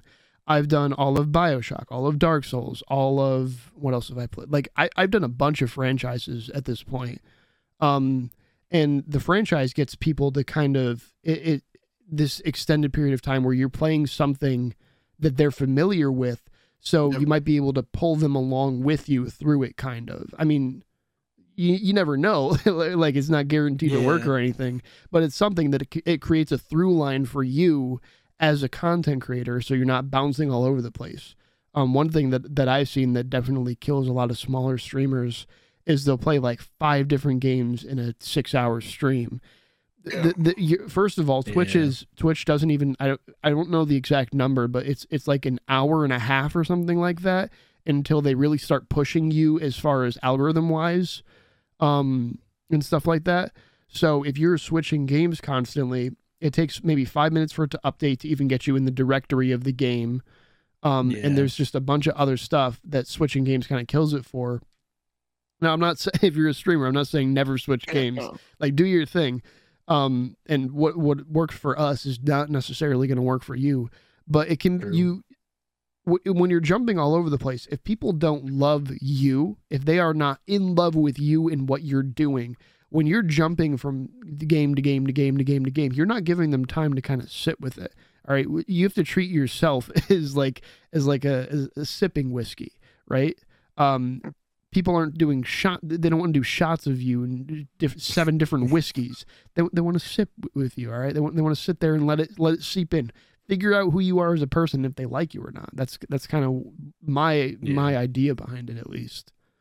So I'm glad you're doing that today. That's awesome. Yeah, and there's a bit of, especially with Call of Duty, and I keep going back to Call of Duty because that's what I play. Like I'm the Call of Duty guy, but there's a nostalgia of a lot of people, especially when Vanguard came out. I'm going through all these streams and YouTube videos about it, and they're like, "Oh man, this is that map from Black Ops 2. This is that map from Modern Warfare 2," and it's like, if you can grab that nostalgia that people have, and they see, they watch Call of Duty and they watch these, but somehow Black Ops 2 pops up on their recommended page. It's like, whoa. That's the thing, because exactly, if Call of Duty is honestly, I feel bad for people that stream. Like Warzone scares me as a stream category because it's like League of Legends. There's so many people that play come it. with us. Never. I refuse. There's so many people playing it. The discoverability is awful. It's garbage. Unless you are like the very top person, it's really hard to get discovered. But the thing is, Call of Duty itself, like as a franchise, it's something that a lot of people grew up with, right? Everybody knows, like the Xbox 360 Call of Duty days. It was Halo and Call of Duty. That was a big thing for a whole generation of gamers that are still watching Twitch. And if they're still watching Call of Duty, they're probably going to know about that. So by you going back and even play like Call of Duty 1, like the old ones, right? There'll be Red 1. Yeah. It's the original. That'll all be you will be kind of leaning towards that nostalgia and giving people this kick of nostalgia from something they haven't seen in a while. And also through that kind of, I choose to view it in a good light. You're kind of giving them an opportunity to meet you while they're experiencing this thing, Dude, fuck me up with a World at War stream, man. Dude, I was, so my buddy that I play Warzone with if I'm streaming, he's probably one of the people I'm playing with. all we've been talking about while we're playing is how great World at War was, and it's like, It's all right, so good. we're going back to World at War, and it's so good. Those games still have a PC community, by the way. Yeah, Really? yeah, they do. My buddy still does it, and he still makes maps for like modded maps. Yeah, so the zombies for World at War has super big. They have tons of modded maps, but even like Modern Warfare 2 still has multiplayer. I mean, it's full of hackers and stuff. Like you see all the people that are freaking out all over the map because it's PC. It's very easy to actually hack. Yeah, but there's still like really active communities of people playing, which is awesome. I think Yeah, no, it's great, and yeah, I mean, I know my biggest viewership was my favorite game of all time was Medal of Honor Warfighter, and Call of Duty kind of killed that game, but they're the original. They're the original like modern day war game was Medal of Honor. They were out before Call of Duty. Dude, go back and play all those too. And yeah, the biggest viewership I ever got was a playthrough of Medal of Honor Warfighter, and it's like a great game. What makes me sad is that the best viewership I've ever had was when I was playing Dark Souls and people watched me yell at the screen. me being in pain was apparently good content. You make it easy. You've kind of garnered a community around watching you be in pain. So what is your Twitch bio is like? This is a community of sadists. Something like that. Because it's true. I have a bunch of people that bully me. That is really, that's the long and short of it. Jesus. Is there's a bunch of people that bully me. It is pretty fun. I won't lie. I'm not saying I don't do it. Oh no, I try to lead the way as much as possible with that. It says I'm a variety streamer with a chat full of sadists, and yes, I will be your naughty little bunny boy. Goddamn right, you'll be my bunny boy. Especially when I spend all those channel points. You better put that bodysuit on.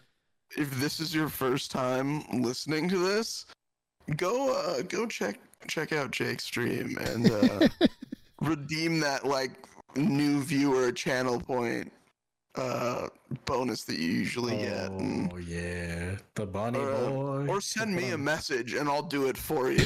Oh yeah, 100%. Brian got me Brian's a member of my chat. He's a homie. He got me really good the other day. He was like, "Hey, is it hot in your room?" For those of you that don't know, and I'll put something up on screen right now of the video version of the podcast.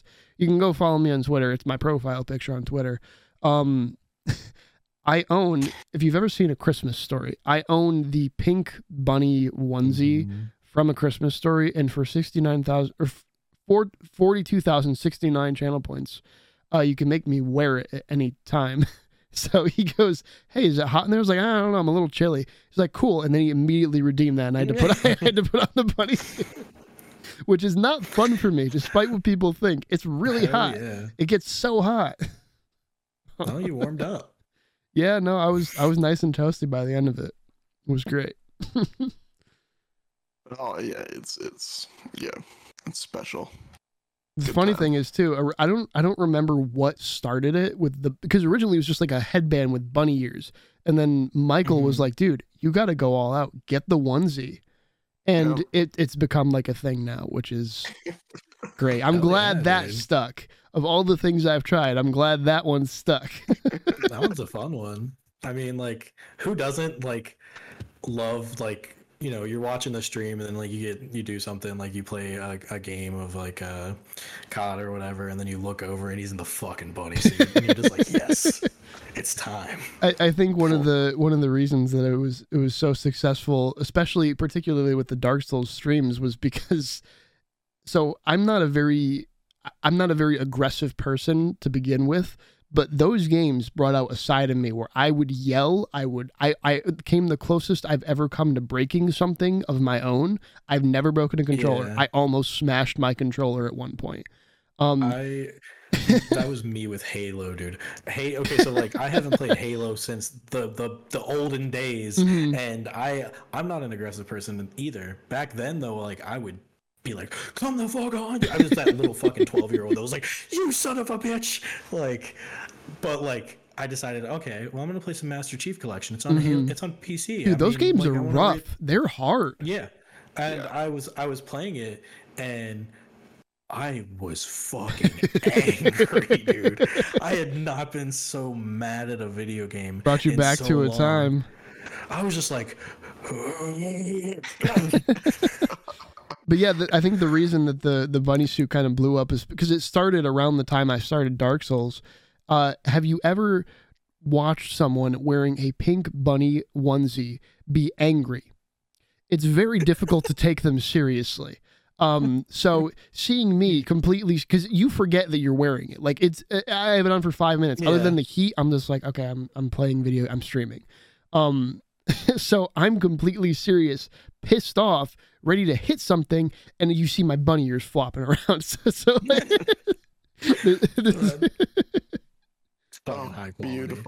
Beautiful. Yeah, that's me. Oh my god.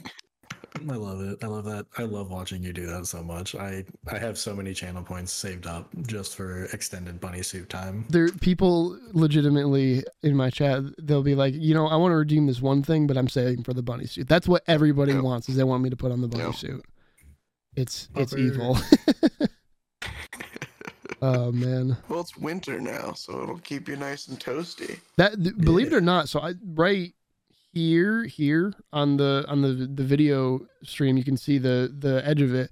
One of my viewers actually sent me his old PC, so I'm on a 2 PC setup. This room is toasty, dude. it heats up in here really quick. So I have a very small room. Like my wall is like maybe 5 feet that way. I have a very small room. So this is it's like a space heater in here. It's amazing.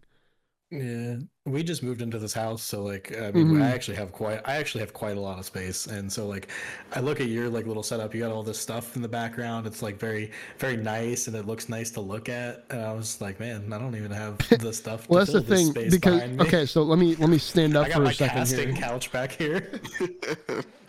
So if I step. I'm going to talk into the mic for a second just so you can hear me. If I step all the way back for our audio listeners, maybe Jeremy, you can describe this for us. I'm going to step back. Yeah. This is 2 steps. He takes 2 steps back, one after the other, and he's at the back of the room. There he is, arms outstretched, honestly, with arms wide open. He can basically touch both ends of his both ends of the walls too. Yeah, it's not. I'm a large person. I'm not I don't have a long wingspan though, and I could just touch both of it's a tiny room.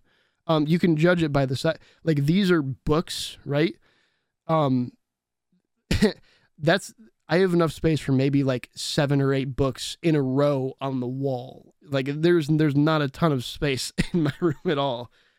And I've the funny thing is too, I've kind of made this little square, like my bed, I'm touching my bed right now.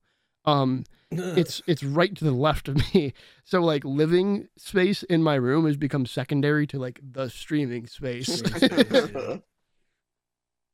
That's fair. Yeah, it's worth it, I think. I think it's nice visually to look at, but it's for sure. It's a lot. And it's funny too, because I have wires, because now I have the Go XLR, which I have to route to the other PC, and I have to have an HDMI going this way and that way in 30 different ways. So I have wire. I can't move my chair very much because I have wires all along the floor. And my cat, sometimes while I'm streaming, he'll tug on them, and I'll see the camera gets pulled or my mic moves. Yeah, stuff like that. I'm like, you better not. I shut my animals out of the room. It's smart. So I have chaos. Ivan, he'll freak out so much to the point that we had to install a doggy door in my door so I could have my door shut, because he would stick his arm under the try to pull, and scratch at it, and he would body slam into the door, and we were like, okay, we need a solution to this, because it's 4 a.m. and he's freaking out on your door. Yeah, he's crazy. Speaking of animals, I'm having a staring contest with my dog right now. Pull up Rookie. Let's see the pupper. Come here. Come here. There he is. Look at the pupper. Look at that big boy. Oh, he's so cute. Oh, that is cute. Cute pupper. This is Rookie. So Tay, you actually, so I don't know if we've covered this since the last podcast, because it's been a little while. You are in Montana now. You're no longer in California. That is correct. Let me move back to the microphone so you guys can hear me. Yeah. Yeah, that is 100% true. Hence the different room configuration for now. Mm-hmm. Let me think. What was it? I guess September? Yeah, probably about feels a little bit like a month and a half ago, probably. Yeah. Ish. Packed up all my shit and moved to be closer to my parents who live up here and have a bunch of family up here. So. And you're also So is the restaurant thing still happening? Yes, we're I mean we'll see. Hopefully June-ish is when we'll open, but have you got a place scouted out and everything? Yes, I just got to get the money to buy the actual building. That's the hard part. So, I actually looked into that myself because I've had this joke with. I live in a college town, and there's a bar that's traded hands like 1,000 times, and I've always joked that I should buy it. I could see you as a bartender in a college town. I could see it. And I what I would do is I would have a breakfast bar, not a breakfast bar, but a breakfast bar, because what else is better than greasy ass breakfast food when you're drunk as shit? Oh yeah, nothing. There are very few things on this godly green earth. And breakfast food is cheap to make, so easy to make. I mean, like as long as you're not being too fancy, like I mean, as a person that worked in a breakfast restaurant for a year, it's not as easy as it seems. Yeah, I'm sure it's not. It's great until you've got about 35 orders for eggs that you have to, and you have, you know, it's true. I'm sure it's way worse than I'm actually making out to it. I'm not going to actually do it. You know what I'm going to call my restaurant? Back Bar and Cafe, so it'll be called BBC. So. Amazing. Oh my God. In a college town, that would kill. That would kill. Absolutely hilarious. Let's go over to the BBC and I mean with their parents for Parents Weekend. Oh my God. I love choking down stuff at BBC. You just gotta have the breakfast sausage that's like the giant brat. Yeah, it'll be like this, this long. Yep, like a Dodger dog. Oh my God! It'll just the whole fucking kielbasa on it. Oh, dude, that's brilliant. So damn. But yeah, so. That's pretty dope. What kind of restaurant are you gonna pull so up? I mean, I won't go into the full evolution of like the restaurant I've had in my mind, but basically I'm gonna do Mexican food, and it's kind of evolved actually since the last time me and Jake talked about it. Jake and I. It has. Talked about it. Yeah. So there have been a couple. There's some relatively. So obviously I live in Montana. I live in a small town in Montana. Okay.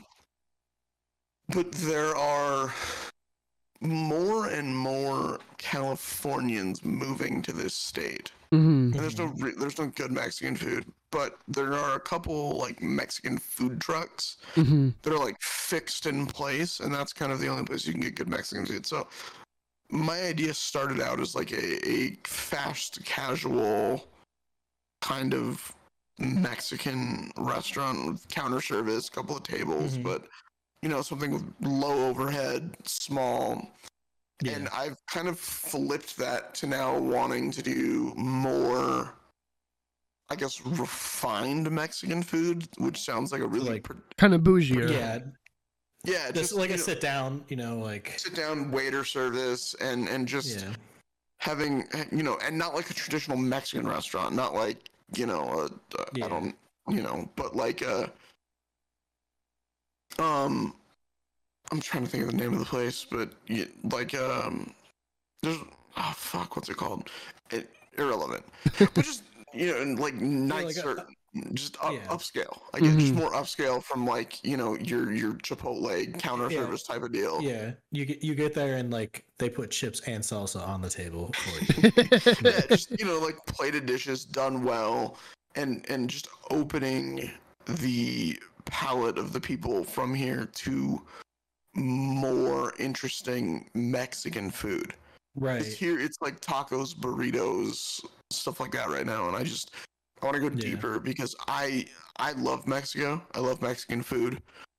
But like I want to bring things from Oaxaca, like good mole and stuff that people don't know here, because they're, for the last 20 years that I've been coming here and when I was a kid here, our option was Taco Time, which is a drive-through like taquito taco place. That's it? And then Taco Bell. And now there's some like more real, because it's all white people here. They don't know, you know. So it's gotta introduce them to their enchiladas, man. And just just some food that's not something that you can get here. Like you can get a lot of Italian food here. You can get a lot of German food here. You can get a lot of. Well, that's the thing, because the culture's never been there to flourish and make, like, the restaurants come from people that know how to cook it, and if nobody knows how to cook it, then nobody's gonna make the restaurant. Yeah, and you know, I've spent, like, as a kid growing up in Southern California, I spent a lot of time in Mexico. Like we'd go to, you know, and I'm not saying I've been to like the deep dark parts of Mexico, but I've been to Oaxaca, I've been to Jalisco, I've been to Baja California, I've been to Tulum, and all these places that have amazing food scenes. And I just want to bring that here. So just to disclaim any of this, yes, I am white. I you know, I'm not trying to appropriate anyone's culture. It's just something I love. You're just making good food, brother. Don't worry about it. And I just want to. I'm not worried about you guys thinking that I'm. No, I mean, there are people that might hear this and take it out of like, you're just a white person trying to do. That's not my intention. I just want to. I want to honor classics. I'm not doing fusion. I'm taking recipes from people I meet in Mexico and bringing them here and hopefully making them like amazing for people and honoring Mexican culture. Yeah, I was gonna say, if you're not gonna do it, it's not like they're going to. Like, yeah, I know. I can't think of some like really good chef in Mexico that's like, yes, small town Montana, perfect. Exactly. And that's the thing too, because it similar to what you were just saying, Jeremy. If you don't do it, who's gonna ever introduce these people to actual Mexican cuisine unless they go out of the state and they go to somewhere where there is this kind of food? If they're never gonna experience 100%. It without this place, but like. So I have a story real quick. Story time. There is a Mexican place in the city I live. It's called Pepe's. It is awful. I love Mexican food. This place is packed 24 goddamn 7. Every time I go there, or like drive past, I've only ever went there once because my experience was so bad. But let me just set the scene. I just get enchiladas verde.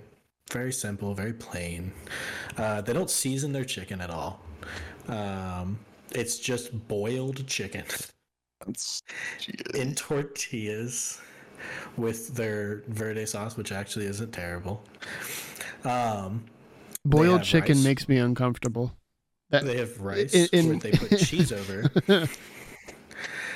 And the cheese that they put on top on the rice is a piece of a Kraft single that they melted. They melted on top. That's not Mexican food. That's a crime. That's actually criminal. I believe that you can be charged for that. Like, my fiance got like, I forget what she got, but it had cheese over top of the tortillas with a sauce on top, and they were both Kraft singles as well. I was like, at least, if you're gonna just go to Costco, buy the Mexican blend, something. I was gonna say, at least buy Mexican blend. Go to the grocery store and buy the Sargento 4-cheese Mexican blend. Oh my God. At least do that. Don't use a Kraft single. I mean, I know the word Gogeta might not mean anything to you, but like, Jesus. Oh my god, it's so terrible. I keep telling her I want to go back to see if it's like actually what the place is like. I was like, maybe like they had a chef lie on his application and was just like cooking that day. Like, well, that's the thing too. So I live in small town Connecticut, very similar to what you were saying about Montana, Tay. It's like there's like just tons of white people here. I mean, we have a pretty diverse culture in Connecticut, but like there's not a lot of and anybody from South America in Connecticut, so there's no good South American cuisine here really. There's maybe 2 places in the whole state. And I mean it's like an hour and a half, 2-hour drive to get across the state, but still that's very inconvenient for food. So there's a lot of people here that have never like Taco Bell is huge in Connecticut because that's what you have access to, you know? And that sucks. Taco Bell sucks. I eat that crap. It's garbage. It is worse than the beaver butt glands, you know? I mean, I eat it, but by the time that I'm eating it, I'm probably so wasted that I like it. Everything tastes good. Yeah, but you have to enter this like fugue state where you're like, I can consume anything right now. You just have to Zen mode it, and then it's good because you're ignoring the fact that what you're eating is trash. What's worse about this place though is that I live in a college town. There are tons of diversity here. There are tons of fantastic like traditional Mexican food here. There's my favorite little taco shop is literally a hole in the wall. It's in like this tiny little strip mall. The building is like this room sized like, and well, with the kitchen in the back of course, but man, they serve all the traditional meats with the cilantro and the diced up onion. They have their own sauces that go with it, and it's so goddamn good. But there's a fucking packed line at Pepe's with their American cheese on their goddamn rice. You know what it is? It's because it's not. It's like they know what it is. People know what it is. Like, so I went to college at TCU in Fort Worth, a very diverse city, and there was Joe's, which was always packed, but it was a very whitewashed Mexican food experience. You go up the road 2 blocks, there's another Mexican place that is a lot more authentic because it's run by people from Mexico that actually know how to cook Mexican food. But the first thing you see and smell when you walk in is menudo, and that scares the shit out of a lot of people. Yeah, because people don't want to eat the insides of animals, which I get, but you know, I guarantee you their tacos are going to be 1,000,000 times better than the tacos so much 2 blocks away. So it's just... I mean, like, so I live in a very, very small town. Like, you could count the number of people on, like, 2 hands, how many people live in this fucking town. There was a point that we had a sushi place in town, which is wild because there is, I'm not kidding you, there is 14 pizza places. That's it. That's what you get. They all close at 9 p.m. There was 14 pizza places in town. And then someone was like, I'm going to throw sushi in there. I'm going to make a sushi place. It died so quick, though, because people just didn't, like, it's a bunch of people that don't know what they, like, it's like, oh, sushi. And, like, it's a bunch of really old people that have had the same garbage pizzas for 20 years and they think it's delicious because they've never had anything different, you know? I mean, I can't imagine going through life expecting or thinking that clams is good on pizza. Listen, buddy. Okay, listen. Clams Casino. Have you not had? I got berated get over. No. Let me take you on an experience. Oh Jeremy. my god. Okay. Imagine a pizza. Before you take me on this journey, I'm ready for this journey. I'm preparing myself. My body is almost ready, but I have to pee really bad. So. All right, we'll be right back, everybody. Bachow, movie magic. We're back. Welcome back. Sorry about that. I've been told that I have like the bladder of either a 5-year-old child or an 80-year-old man. So, anyways, pizza. So yeah, you're gonna tell me about this abomination of a thing. It's not an abomination. It's called a Clams Casino. I can't. Tay's allergic to seafood, so he doesn't have an opinion on this. Okay, it sounds fucking disgusting. It's so good. Okay, so it is a white pizza. Let me paint you a puff pastry picture. Okay, Alfredo? No. It's a white pizza, They have mozzarella cheese on it. There is clams, bacon, garlic, and olive oil on it. That's the pizza. It's a really good savory. It's kind of like the sauce a little bit. It's lightly drizzled over it. It's like a typical white pizza, not Alfredo. It is a very good savory pizza. The clams are almost. It's not. You don't ignore them, but like it's very easy to get yourself in the headspace to eat it. I was the first time I tried it, I was like, this looks disgusting. Like it looks like vomit. It looks like an abomination. Then I ate it. It is. It was delicious. I'm telling you. Do they cook the clams? Yeah. Yeah. They're added on there like bacon bits almost. It's really good. I've never had cooked clams. You should, if they try. I will say there was one time I got a clams casino on a menu. I didn't see this. They tried to add squid to it. Do not let them put squid on it. Squid's just weird. Get the bacon, the clams, and everything else white. It's so good. Do not get it as a red pizza. Get it as a white pizza with olive oil and garlic. I'm telling you, dude, this is like, I got berated on stream for wanting to have this. I didn't think it was a hot take. It's really good. It's a hot take. Honestly, it's a burning hot take. Like, I can feel the heat from here. People talk about pineapple, dude. Jesus Christ. Pineapple on pizza. I'm firmly in the camp that pineapple on pizza is disgusting and should be, if you eat it, you should be thrown in a jail of some sort with other people similar. You put clams on your pizza. I don't put clams on pizza. The people that make it put it on the pizza. I just eat it. You order it. You actively seek it out. I will go out of my way if there are other options to order this pizza. You spend your hard-earned Bezos bucks on those fucking... I actually don't. I don't know how you guys do it. I actually don't spend any of the Twitch money I get on anything but whatever the dono goal is for. I feel like I get stressed about it. I get really stressed about it. Yeah, no, my shit everything that I have goes, or any Twitch payouts goes back to my stream. Yeah, I'm actually in the negative right now, and because I got the Shure SM7B and the Go XLR, and I have to pay it off still because there was a deal for it, and I was like, oh, I got to spend the money, so now I got to pay that off. Came out of my my rainy day fund. Professional content creator because you have a Shure SM7B. I know with a patch. I don't know if they can. They can read it on the thing. It says embrace the suck, which I think is a pretty good motto for me. I have to ask though, because I have to pull it back. I have to pull it back to pizza. Mm-hmm. Have you had pineapple on pizza? I have tried it multiple times. I have tried. My parents are food criminals. I would just like to throw that out there.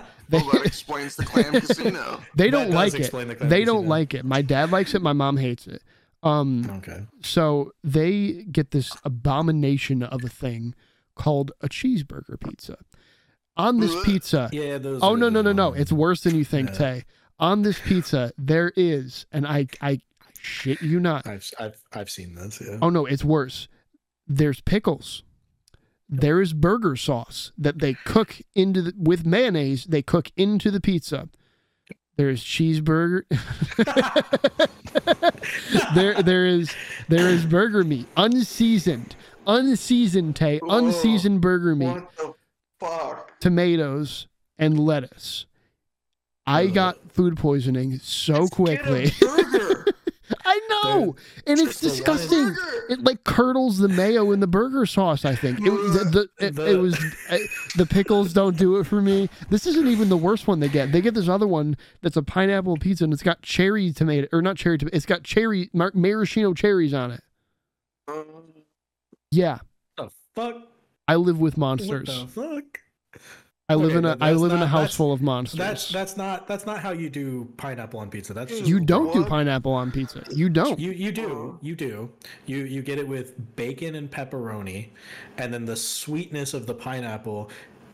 See, I would savoriness of the. I would do that over what my parents usually get, which is what I think the base pineapple on pizza is they have ham on it. I hate ham as a topping. I don't like ham. It's so especially in like meat lovers too. It's so overpowering for the other ingredients. Yeah. It's not it for me. I prefer Italian sausage. Italian sausage. I can't do. It needs to be a certain kind of sausage. I like the actual, like, if you chopped up into like almost like hot dog pieces, kind of that kind of like round circular, like a pepperoni type deal. That kind of sausage, that's pretty good on pizza. But you got to strike a balance, and the balance is not cheeseburger pizza. I need to make Teague vomit a little bit more. There is a cheeseburger pizza in my state as well. However, they don't do mayo and this burger sauce. They use actual ketchup and mustard as the sauce, the base. Do they cook it with the ketchup and mustard? Okay. Yeah. I've never tried it. It looks disgusting. Why the fuck wouldn't you just buy a cheeseburger? Because you're at a pizza place, I guess. I don't know how to justify the actions of criminals. I don't. I mean, we need Nuremberg trials for this. Disgusting concoction that's pretending it wants to be a burger. That's so fucking stupid. Dude. If you're close to a pizza place, 99% of the time, there's going to be a burger place that you could hit with a rock if you threw a rock. Most pizza places make burgers too. If they have the stuff there to make the pizza, the burger pizza, make a burger. Make a burger. Just get a fucking pizza, a real one. No burger. No clams. God. Just get a clams, because I will die on the hill of the clam until I need someone to try this with me in a live setting where I can walk you through the experience at some point in time, because it is delicious. I'll bring an EpiPen with me and I will eat one. And I will tell you to your face as I'm dying that it's disgusting. It's disgusting.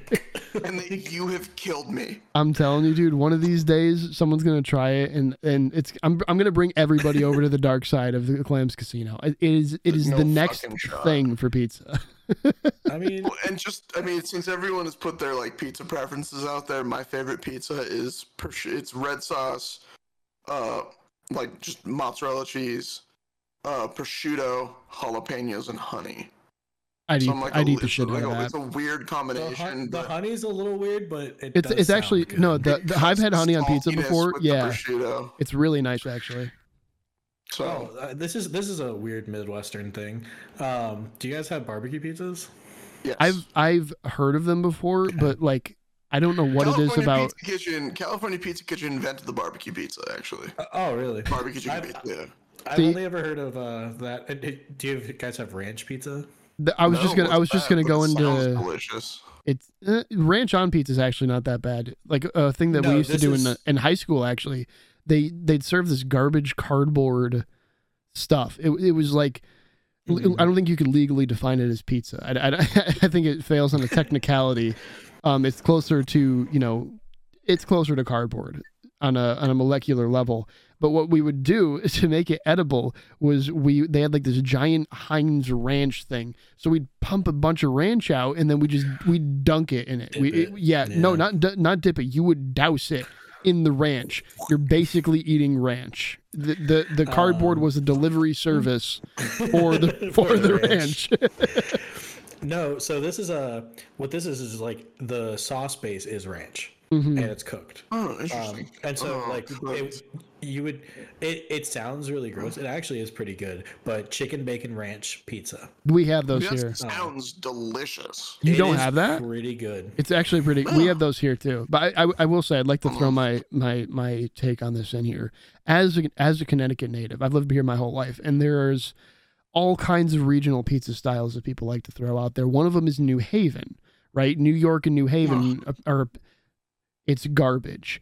Connecticut does not have good food. I would like to publicly state this. The steam burgers. Burger thing, no. Garbage. I've tried them. They are trash. They are the most flavorless burger patties you will ever eat in your entire life. It's trash. No food in Connecticut is good except for the seafood, and I don't even like lobster. I'm in like the worst state for me. It's horrible. Oh, here's one. Okay, so I was just looking. I have no problem saying this because they have multiple locations, but I go to a place called Cosmic Pizza, and it's here in my town and a couple other places. They make a pizza called Cosmic Pizza, so all their pizzas are named after like constellations and shit. So they have an Andromeda, which is this might take the cake for the worst fucking pizza. Canadian bacon, pineapple, and coconut.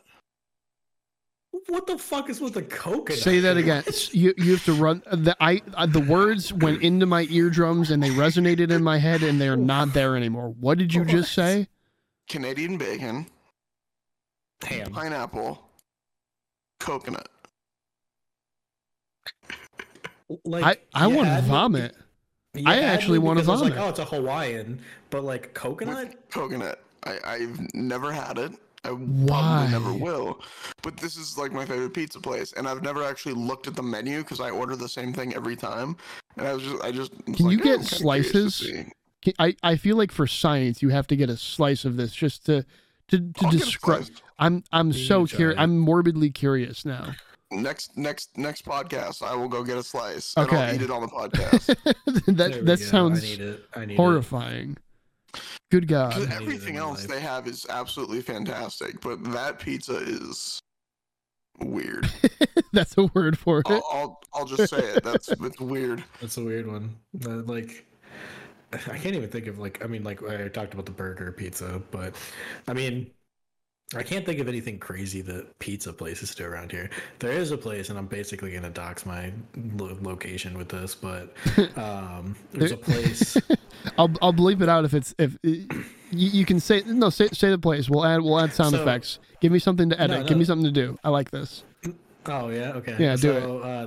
There's a place up here called, and it was on the Food Network, and what they do is they put peanut butter on a burger. I could see that. That doesn't sound cursed. Oh, so, peanut butter, mayo. Oh no, nope, you lost me. Nope. Tomato, pickle, cheese, lettuce, burger, and honestly, it's not bad. Why the mayo though? The peanut butter's there already. If you're doing a burger like that, you need to do like peanut butter and bacon. Leave the sweet stuff out of it. Well, I'll kind of another odd application of peanut butter that I've had that was really good was on a burger, at the Four Seasons Hotel in Jackson Hole, Wyoming. If they're like because they have like a restaurant at the base of the mountain. It was a burger with peanut butter. So it was a cheeseburger with peanut butter, Ruffles, and pimento cheese. Oh, I've heard of that burger, actually. That actually does sound good. That sounds really good. But see, like, you also lost me because all I'm imagining with the burger that you gave me, Jeremy, is peanut butter and mayo. Everything else about that burger is lost to me. Hold on. I looked it up. They don't put mayo on it. Okay. That redeeming factor. I had to make sure. I will eat that burger now. The second you said peanut butter and mayo, I was like, I don't think that's not fit for human consumption. That's poison. I thought it had mayo on it, but it does not. And it's a really good burger. Also, did you see that on my little screen? Ghost orbs. Little speck of dust went through here. I'm like, oh shit, we got ghost orbs. Going back to Phasmophobia right now. Oh man. All right, so I think that we're gonna call it here. Jeremy, it's been a pleasure having you on, brother. Thank you for introducing Tay to the wonders of the beaver. What was the fucking acronym? Castorium. I love eating. I.L.E.B.A. I love eating beaver anus. Yeah. Nice. Yeah. I think we need to to make that a merch. Yeah, we'll have to do something with that. So Jeremy, plug your pluggables, brother. What do you got going on for you? So I stream every Tuesday, Thursday, and sometimes Saturday. More often Saturday now that things are kind of chilling out with work and moving. At RingoJeremyTTV. twitch.tv/RingoJeremyTTV. I have a YouTube channel. I am looking to upload more. I've got some things in the works. The famous content creator claim. Yeah. Hopefully I'll actually like not be a lazy asshole and actually do things with it. But if you want to go see some like Tarkov stream highlights that I have a couple videos over on YouTube, RingoJeremyTTV, and I have a Twitter, RingoJeremyTTV. Who would have guessed?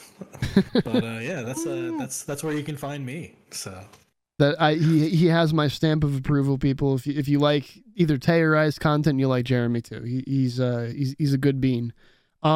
Just to plug at the end of the podcast here, I want to just throw out everything that we've got going on. So the podcast itself can now be found on Spotify, Anchor, Stitcher, and we're working on Apple and Overcast. There was some kind of issue with that, I think. So we'll figure that out. Yep. And it should be up by the weekend. Yeah, so it'll be on Apple Podcasts and Overcast, meaning now there is an audio exclusive version that you can download and listen to on the go wherever you go.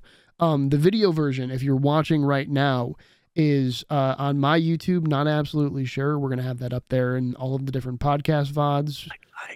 Click please do like, comment, subscribe, all that shit. That really helps us out.